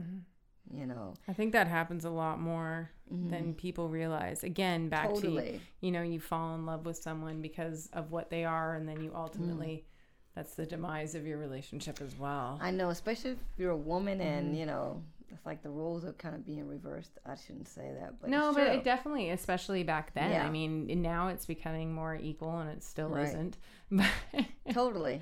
It's, I could see that being difficult. And I mean, I think it's hard too in any relationship, especially when people are doing similar things. And I mean, I wouldn't care someone being successful in a partnership, but not everybody can deal with that. I don't think your husband would care. He'd be like, good. That's a good fine thing. With it. Ben wouldn't care. But, you know, it's funny. This is an interesting story because around this time, her hometown honored her by having a Patsy Cline Day.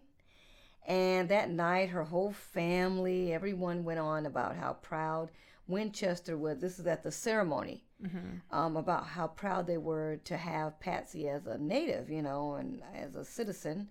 And when it came time for Patsy to respond, there was a loud round of applause. And this is a story that came with a few people, because no one was prepared for what Patsy was going to say. Because Patsy, you know, was all dolled up. She surveyed the audience. And after a long pause, she said, "I'll tell you sons of bitches, this dinner ain't enough. It's all very nice for you to recognize me now that I've made it. But where were you when my family needed your help? Where were you when I needed your recognition? Nowhere to be found. In fact, you laughed at me behind my back. Well, you all can go to hell." And Patsy, not forgetting her key to the city, stormed out. So she took the key to the city and stormed out. Like, screw you. Oh, there's so many great stories of her. I love it. Amazing. So in June, you know, coming back from the mall, it was a Wednesday afternoon. It was in the afternoon. It was still light out. She was coming back from the mall with her brother Sam, who was driving, and they were involved in a head-on collision. Oh, yeah. You know, Patsy said that she went through the windshield and back. Ooh. She cut her face.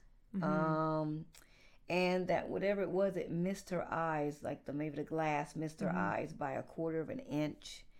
Her right hip was knocked out of its socket, and ligaments are pulled, you know, she said, and her right wrist was fractured. Her brother had a hole punched in his chest as big as a dime, as she said, about 3 inches deep, with a few cuts and bruises. And the woman driving the other car broke all her teeth and jaw, and cut her lips and chin. The sad part is that the woman's cousin and the cousin's little 6-year-old boy died. But it wasn't Sam, Patsy's brother's fault. It was actually the woman who hit them. She was trying to dodge a truck or something like that. And didn't Patsy have to get all sorts of reconstructive surgery? Completely. Yeah, because they said that it was like torn down to the bone, like on her face. Oh, yeah. The scarring on her forehead would cause her to wear wigs for the rest of her life. Wow. You know. And during this time, sadly enough, but great, actually, this is actually great news. You know, Charlie was at a bar, and he met an up-and-coming songwriter named Willie Nelson. Wow. And they hung out, and Willie gave him a demo for a song. And that song would become Crazy. Willie Nelson wrote Crazy. Yeah, that's Isn't amazing. That awesome? It's amazing. You know, and she returned to the studio on August 17th, 1961, 2 months after the car crash. She was still bruised up. And she returned to the studio to record Crazy. And she had her crutches against the wall, and she propped herself up against a stool and sat at the microphone and did warm-ups for Crazy. And she tried it, but she was having a little problem. I think probably because she was still in a lot of pain. And that song is so vocally rich. It's very vocally rich. And after about 2 hours, which was a lot for her, they were kind of ready to give up. And so she returned 4 days later on Monday, August 21st. She cut the vocals for Crazy in one take. And that's the record you hear on the radio. Wow. That's the record you hear. And she hit the road right after that. I mean, being bruised up and scarred and like full face reconstruction. Oh my God. You know, she needed the money, they said. Yeah. And so Charlie had to take an extended leave from his job to kind of be at her side. And she returned to the Opry to sing the song. And they released it on October. And she made her first appearance at the Opry 5 days later without crutches. Because the first time she went there on September 16th, she had crutches since the accident. And of course, Crazy came out and topped the country charts and peaked at like number 9 on the pop. And when her second album, Patsy Cline Showcase with the Jordanaires, was dropped, it climbed the charts this time. She really did well. Oh, wow. You know, and without kind of missing a beat, the Grand Ole Opry decided to go to New York and perform at Carnegie Hall, and that's what she did on November 29th that year. And she appeared on Dick Clark's American Bandstand and Tennessee Ernie Ford show, both on like NBC. ABC. And I know. Did I say that? I think you said NBC. Did I? I'm sorry. ABC. That's the skinny margarita with that Amaro Angelino. Sorry, ABC. Thanks, Michelle. Around the time that her career was riding high again, she recorded She's Got You on December 1961. According to the Ellis Nassau biography Honky Tonk Angel, The Intimate Story of Patsy Cline, songwriter Hank Cochran remembers calling Cline and telling her that he'd just written her next #1 hit. She told him to come over to her house with a bottle of liquor and play it on the guitar for her and friend Dottie West, who was visiting for the afternoon. Cline was emotionally moved by its lyrics and loved the song so much that she learned it that night, calling up her manager and producer to sing it to them over the phone. At her next session, she recorded it. This was a rare instance in which Patsy and her producer, Owen Bradley, agreed. Throughout many of her recordings, Patsy and Owen often disagreed with each other's choice of material. This time, they both agreed they had a hit. But this time she was feeling, so when you hear that song, you hear someone who was feeling a lot of pain on both sides of the microphone, you know, probably pain from the accident, you know, because she was back feeling a lot of disillusionment and loneliness that she sang about in that song. Yeah, you know? the crazy part about, I think, so many great artists, it's like if you took away all the tragedy, took away all the pain, would they have been as great? That's a good point. And it's just because like there was so much pain and life in her voice. And it's like if she didn't have that, would she have that voice? I know, because it spoke a lot, especially in She's Got You, they said. Because in She's Got You, she said to someone, I've become a captive of my own ambition. And wow. I've become a captive of my own ambition. And it didn't help that Charlie's drinking was back to, he never stopped, but he drank his misery away, is what she said. And I'm working my misery away. Wow. You know, she said his hug is his beer in a frosted mug. Wow. And I lie in bed wanting and waiting. And just one day it just all got to be too much around this time for her. And she began shaking and crying uncontrollably. And she went to the doctor, who informed her that, you know, you're in the throes of a nervous breakdown, Missy. And he put her to bed for like 2 weeks. Wow. You know. Sad, huh? I'm a captive of my own ambition. And become so lonely. How you can have so much, kids, husband, and the loneliness. I think that bizarrely happens more often than you think. You know, you're driving so much for this one thing. Mm-hmm. Then you get that one thing and you're like, oh, right. It might not be. She wanted Charlie too, and it just didn't work out that way. You know, but she knew she had to snap out of it very quick because they needed to raise money. And so she kind of, you know, put a damper on that and just kept it moving, you know.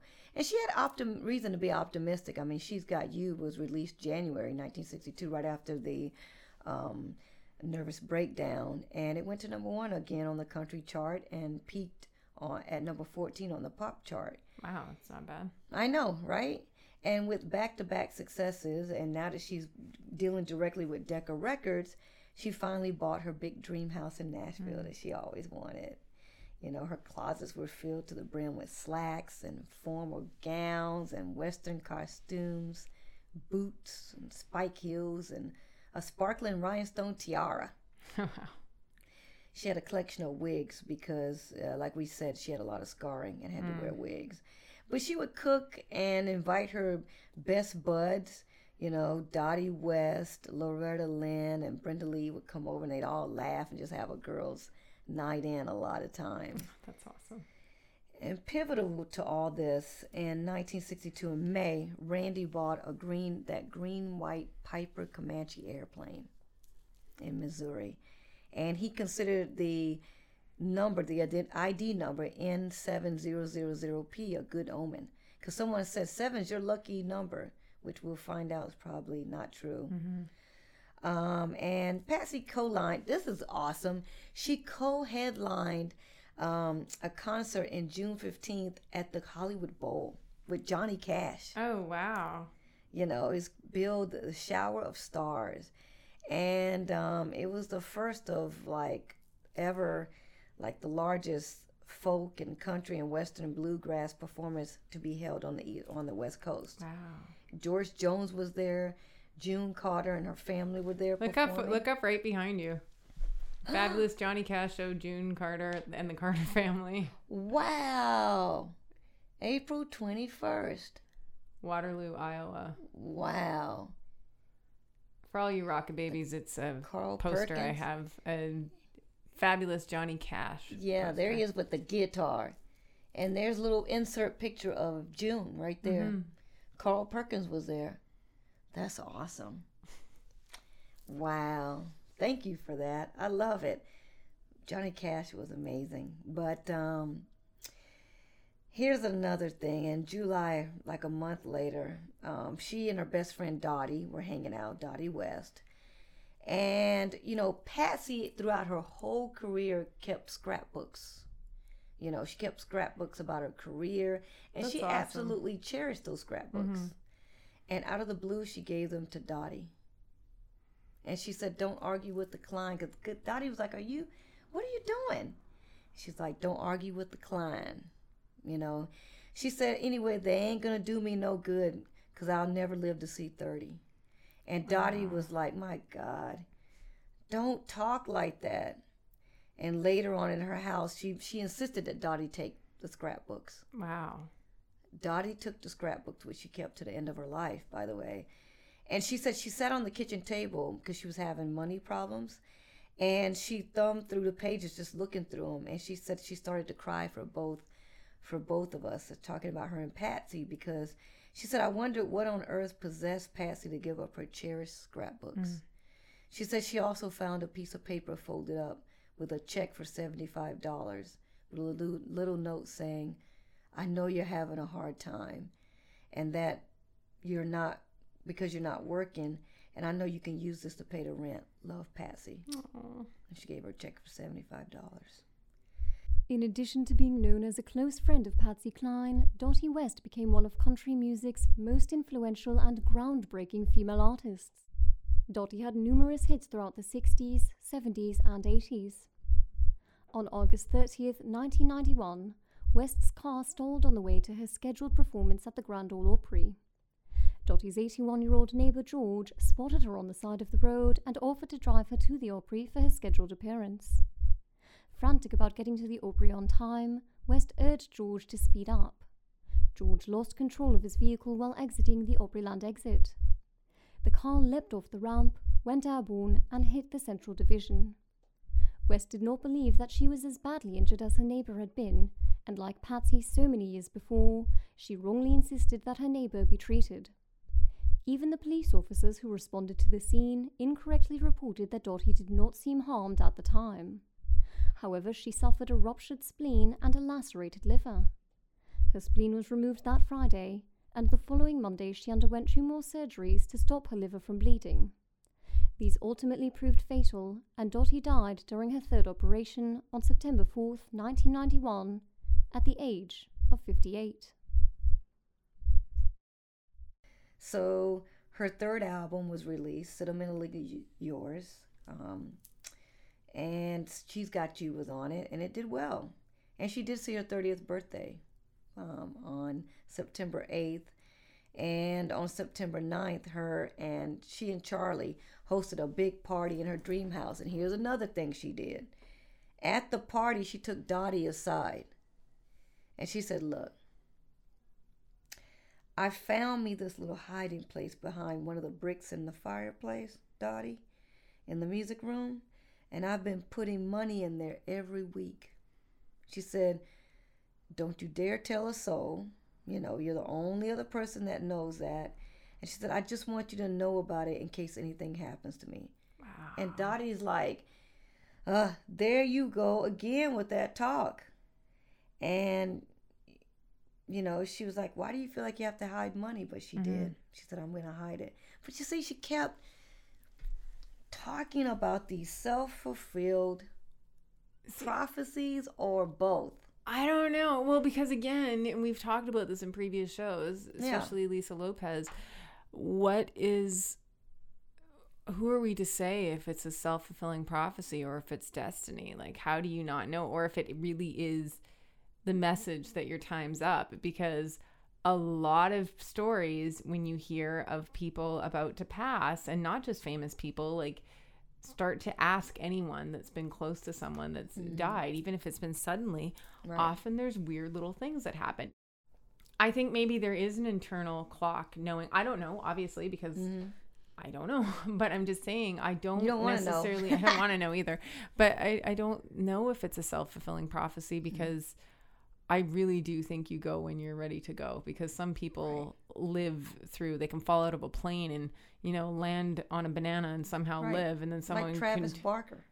But some people can trip and then they die. Right. You just never know. Right. You know. So I don't really know. It's just weird. I don't even know what to say. No, it's super eerie. I think it's it's interesting. I know. You don't even know what to say about it, because she really, and there more to come up, but so a couple of months later, from She's Got You after September 9th, she received a lot of year-end awards, such as Billboard's favorite female artists, and, you know, Cashbox, which was like a Billboard back then, gave her, you know, awards. And even though she, you know, had a lot of these awards, she still suffered from that car accident. You know, she had frequent headaches. Well, she had also said after that car accident that she never wanted to drive in a car again. Yes, she did say something like that. That's true. You know, and it's just sad that she had to keep that band around, you know, a band around her hairline to keep her stitches in place from the scars. So from November to 28th, she was booked, which was a dream for hers, to be booked at a casino in Las Vegas. It was called the Met Casino, which was owned by the Sahara Hotel on the Strip.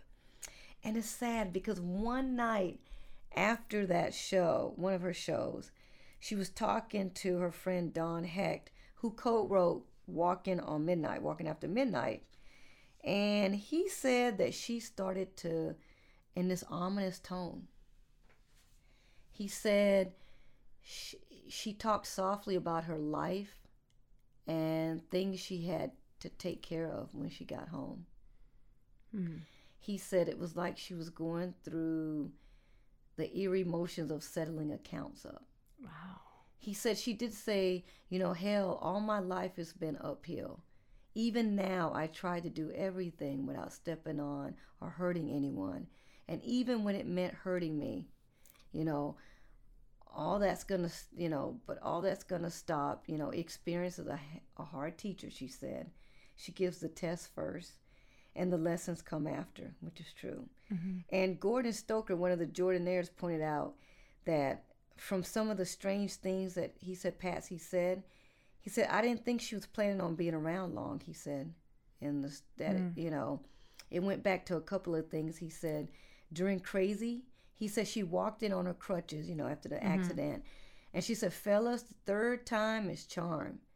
And he said he asked her, what in the world are you talking about? You've got a cat's 9 lives. And she says that they all laughed.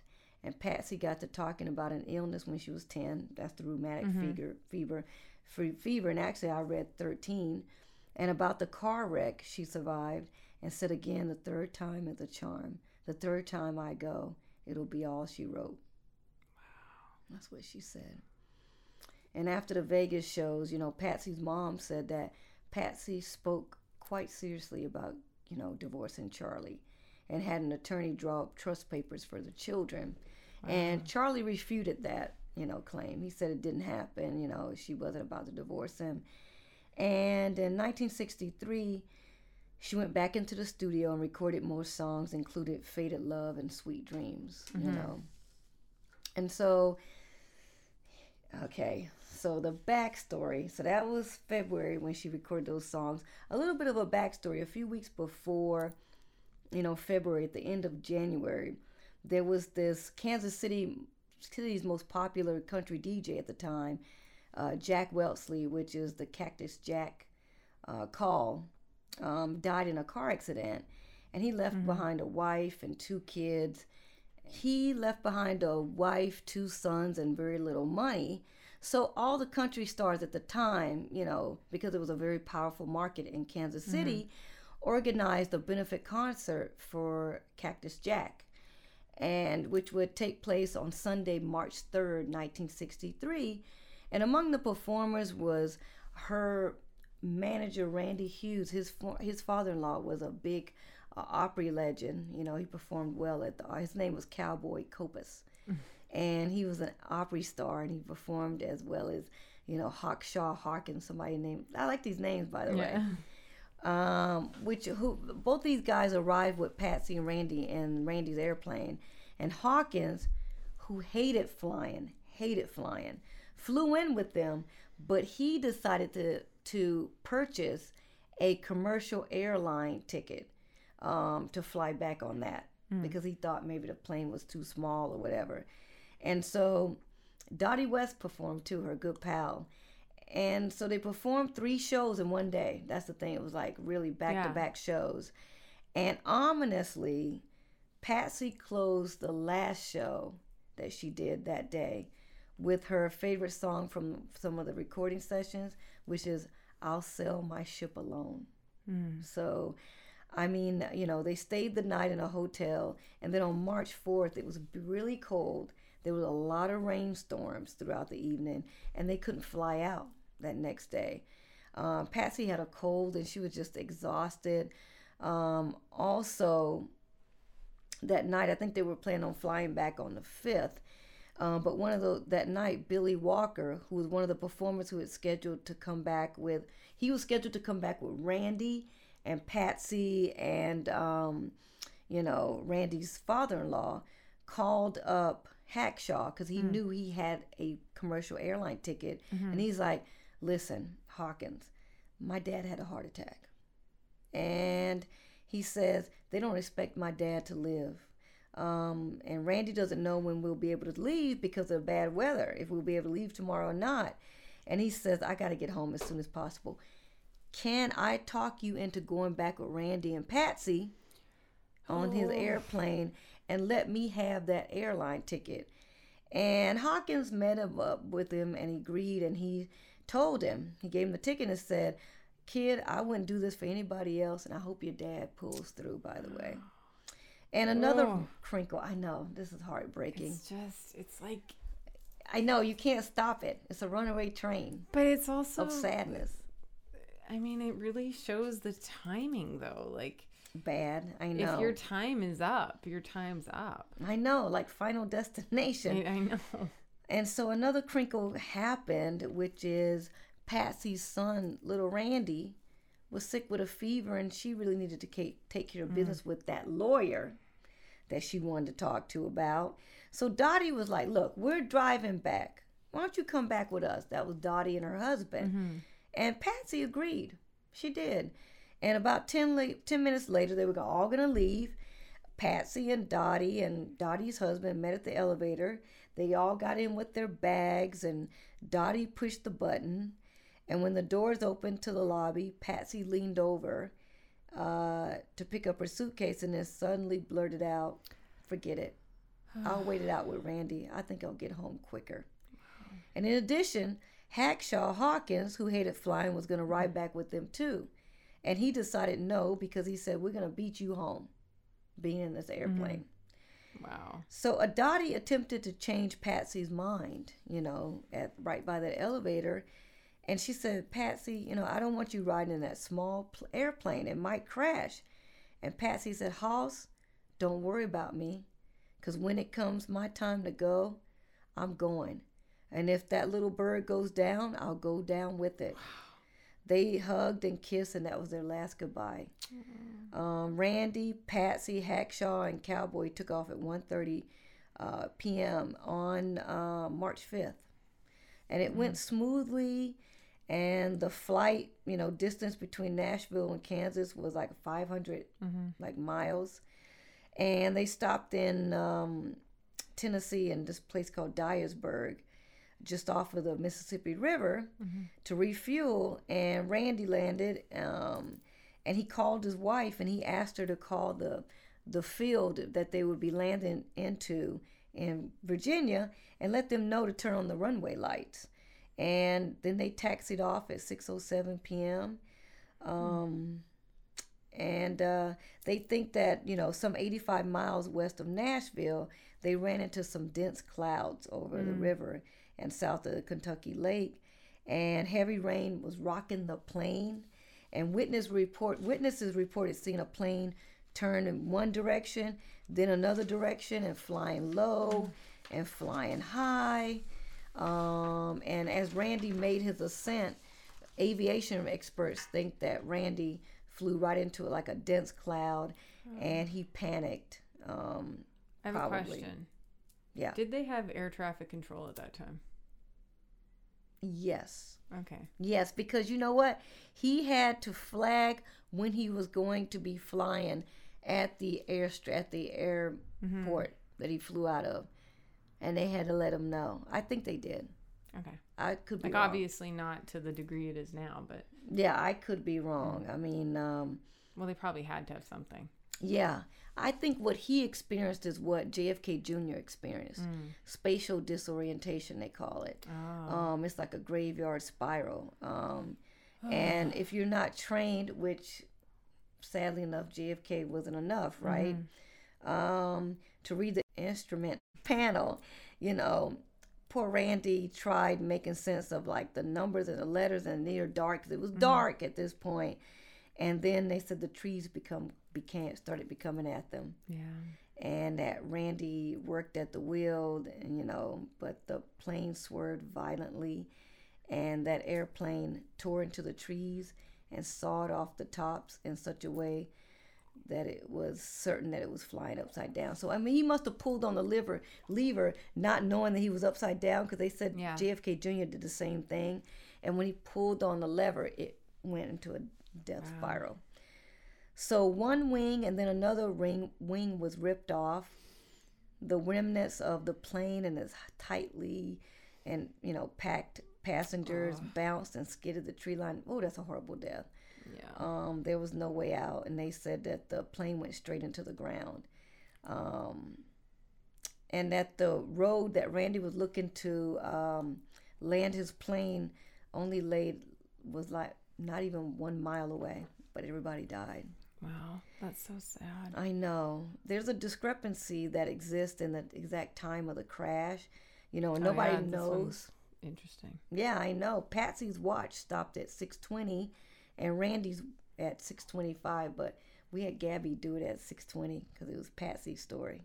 Yeah, that's so creepy. I know, it is. One of the people who came to the crash site late that night said he wanted to turn back because it was so ghastly. He said the engine lay at the bottom of a 6 foot wide crater that was filled with water. And he said the explosion people had heard was not from a gasoline explosion because there was no fire. Oh, wow. But it was the sound of the plane's impact. Oh. And it was all twisted metal and pieces of body. So awful. I know. There was more of Patsy's body, they said, left intact than there were of the others. Because he saw people picking through the wreckage. That's so awful. People were picking through the wreckage. Ugh. A civil defense official saw people picking through the wreckage. But somebody asked him if whether all 4 bodies had been located, and he said there's not enough to count. They're all in small pieces. I know. And that beautiful little white dress that Patsy had wore with the rhinestone accent that she wore at the last show in Kansas City was never found, nor were her shoes. Randy's money bag was found. Somebody stole that. Wasn't found, I'm sorry. And that reportedly a local woman who came to the scene with her baby in her arms stole it. Who would do that? I know. I'd be afraid something was going to happen to me. I'd be terrified of ghosts. Also, I would never even think of ever stealing, period, or off a dead body. That's true. Ugh. I mean, Randy was 35, Cowboy was 49, Hackshaw was 41, and Patsy was 30. Oh. So I did read that they filed a lawsuit against the insurance company, and they all got like $33,000 to each of them, and $15,000 for the plane with the insurance company. Oh, that's nothing. Nothing. So as per her instructions, Charlie brought Patsy home for one night to the house that she loved so much. He had her gold finished casket, so she got a casket that's gold finished, placed in front of the now draped picture window of the living room, and he put a picture of Patsy on top of it, but he was very distraught, and people were really worried that he was going to try and kill himself. One of Patsy's friends, Pearl Butler, said that she had been in Winchester a few months before visiting her own mom, and said that Patsy said, "Everyone wants me to sing for nothing. They think they owe me. I want you both to remember this." Now, this is her 30th place on this earth. "I want you to remember this because one day you'll be able to tell it. The next time I go to Winchester, everyone in that town will know that Patsy Cline has been there." And Pearl said that when she recalled that on March 10th, the day of Patsy's funeral, it just made chills go up and down her spine.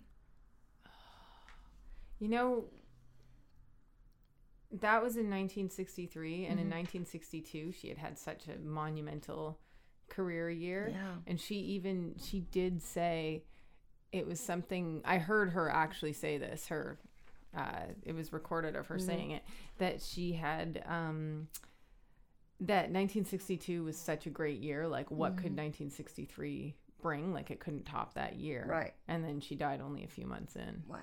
Maybe she was right.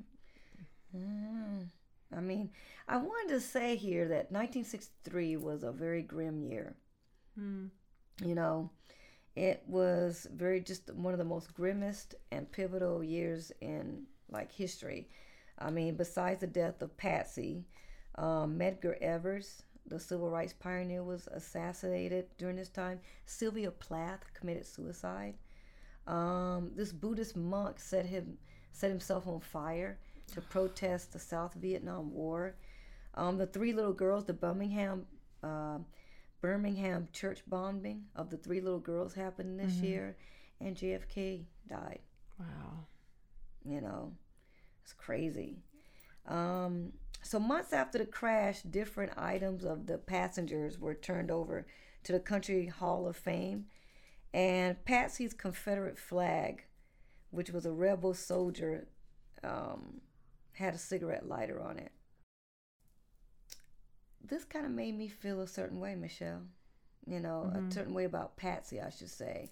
And the fact that they had to give a lighter with the Confederate flag to a museum was just bothering. I know that, like you said, it was not obscure, but it wasn't like it is now, country music. But I just thought it bothered me. It doesn't change, how I feel about her. I'm still a big fan, but it's a bit of a blemish. Yeah, I wonder why out of all things they could have donated. Like, right. She had many, many things. Why that? Yeah. I feel like it's like a weird statement to be. Yeah, I wonder if she really understood the hurtful symbolism, of having a lighter with the Confederate flag, but maybe not based on the times. But her mascara place and her case and hairbrush were donated, and the beautician who dressed her as far as her wigs, donated some of her wigs to the museum. Oh, wow. And I wrote, assuming she had a trump card, Patsy's mom filed Patsy's handwriting will, the one she did on Delta Airline. But Charlie had it overturned. Wow. He did have a few problems, and he gave the kids to her very temporarily.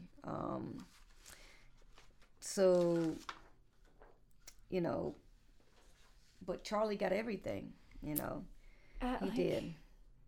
Again, I don't understand how in right mind, I mean, obviously he wasn't in right mind in mourning and all that, but why would he do that? Why wouldn't you make sure that the kids were taken care of? And well, that's probably why he wanted her will to stay with him, and he fought it because they're like, why, you're getting it. Yeah, why wasn't the will? Why wasn't honored? That honored? I know, right? That was her will and her writing. He fought it. But you got to think about the money. He knew there was money involved, and also she was the mom of his kids.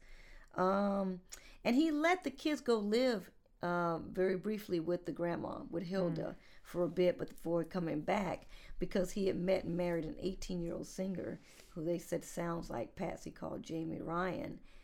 And he had a hard time accepting Patsy's death, He kept the living room of the dream house just the way it was. His closets, her clothing, remained in the closets. He left her makeup, hairspray, and combs in the bathroom. And friends who visited the place had an eerie feeling that Patsy was still in the home. Oh. And, when he drank heavily, he would play her records over and over and over again, which led to friction, they said, naturally, with the new Mrs. Charlie Dick. Yeah. Well, so what was she doing living in the house? I just feel that would be so weird. She was 18. Well, I know. You're living in a shrine, though. Yeah. They had a son in 1966, but they divorced by 1972. She couldn't take it. So he sold the house, not in 1972, but earlier than that, while still married to Lil Jamie, to another singer called Wilma, who was named Wilma Burgess. And this is creepy. Wilma found that stash of the rainy day money in the bricks of the fireplace. And then Charlie left behind an archive of acetate discs. So I guess that's records for the youngins out there, of her radio transcriptions, such as her time on the Arthur Godfrey Talent, and her live concert at something called the Cimarron, which you can hear on YouTube. And Wilma swore that the house was haunted. Oh, yeah. I don't doubt that for a minute. Yeah, she would be upstairs, and she said that the downstairs toilet would flush. Doors would open and slam. Nope. She'd be downstairs, and she said it would sound as if a bowling ball was rolling down the upstairs hall. Oh, that's so scary. She'd hear music as if Patsy was singing. Wow. So she finally sold it to a family who found her diary. And in 1963, 10 years after she died, She was the first woman inducted into the Country Music Hall of Fame by Johnny Cash. Wow. First woman, wow, in 1973 already. That's awesome. Mm-hmm. She hasn't never been inducted into the Rock and Roll Hall of Fame, and she should be. That's weird. I think she should be too. You know, the crash site in Tennessee is now a memorial site. The property owner deeded it to the city, and they said you can visit the area anytime you want. And there's a boulder near that impact point. There's a video of it on YouTube. The guy goes there and is quiet and peaceful. Wow. Is how he describes it. And I remember Maya Angelou said, you know, it's wonderful that whenever Patsy Cline's name is mentioned, people's voices fall and they become right sentimental. Mm. And on her gravestone at Shenandoah Memorial Park is "Death cannot kill what never dies." Mm. And we're at the end. Wow. Such an incredible life, incredible voice. And I know. I mean, I learned so much about her when I already knew her music and knew her voice and just the way she sang. Mm-hmm. And just, what a life. What a beautiful, tragic, short life. I know. God bless her. I mean, you know, she did live that dream. She lived her own dream. She didn't worry about nobody else's. So I guess that's the life and times of Miss Patsy Cline. The life and times. Yeah, she was amazing, an amazing legend that we'll keep listening to forever. Thank you, Patsy. Yes, and you can listen to her playlist on our Spotify page, which is Rockabye's, and with Mel and Shell. And you know, here we go. Gosh, what a sad story. I know, it's what so a beautiful sad. life. So here we go. Thanks for listening, Rockababies. Thank you so much. And Rockabye. For behind-the-scenes looks or more information, or just to be part of the conversation, please join us at www.rockabyespodcast.com.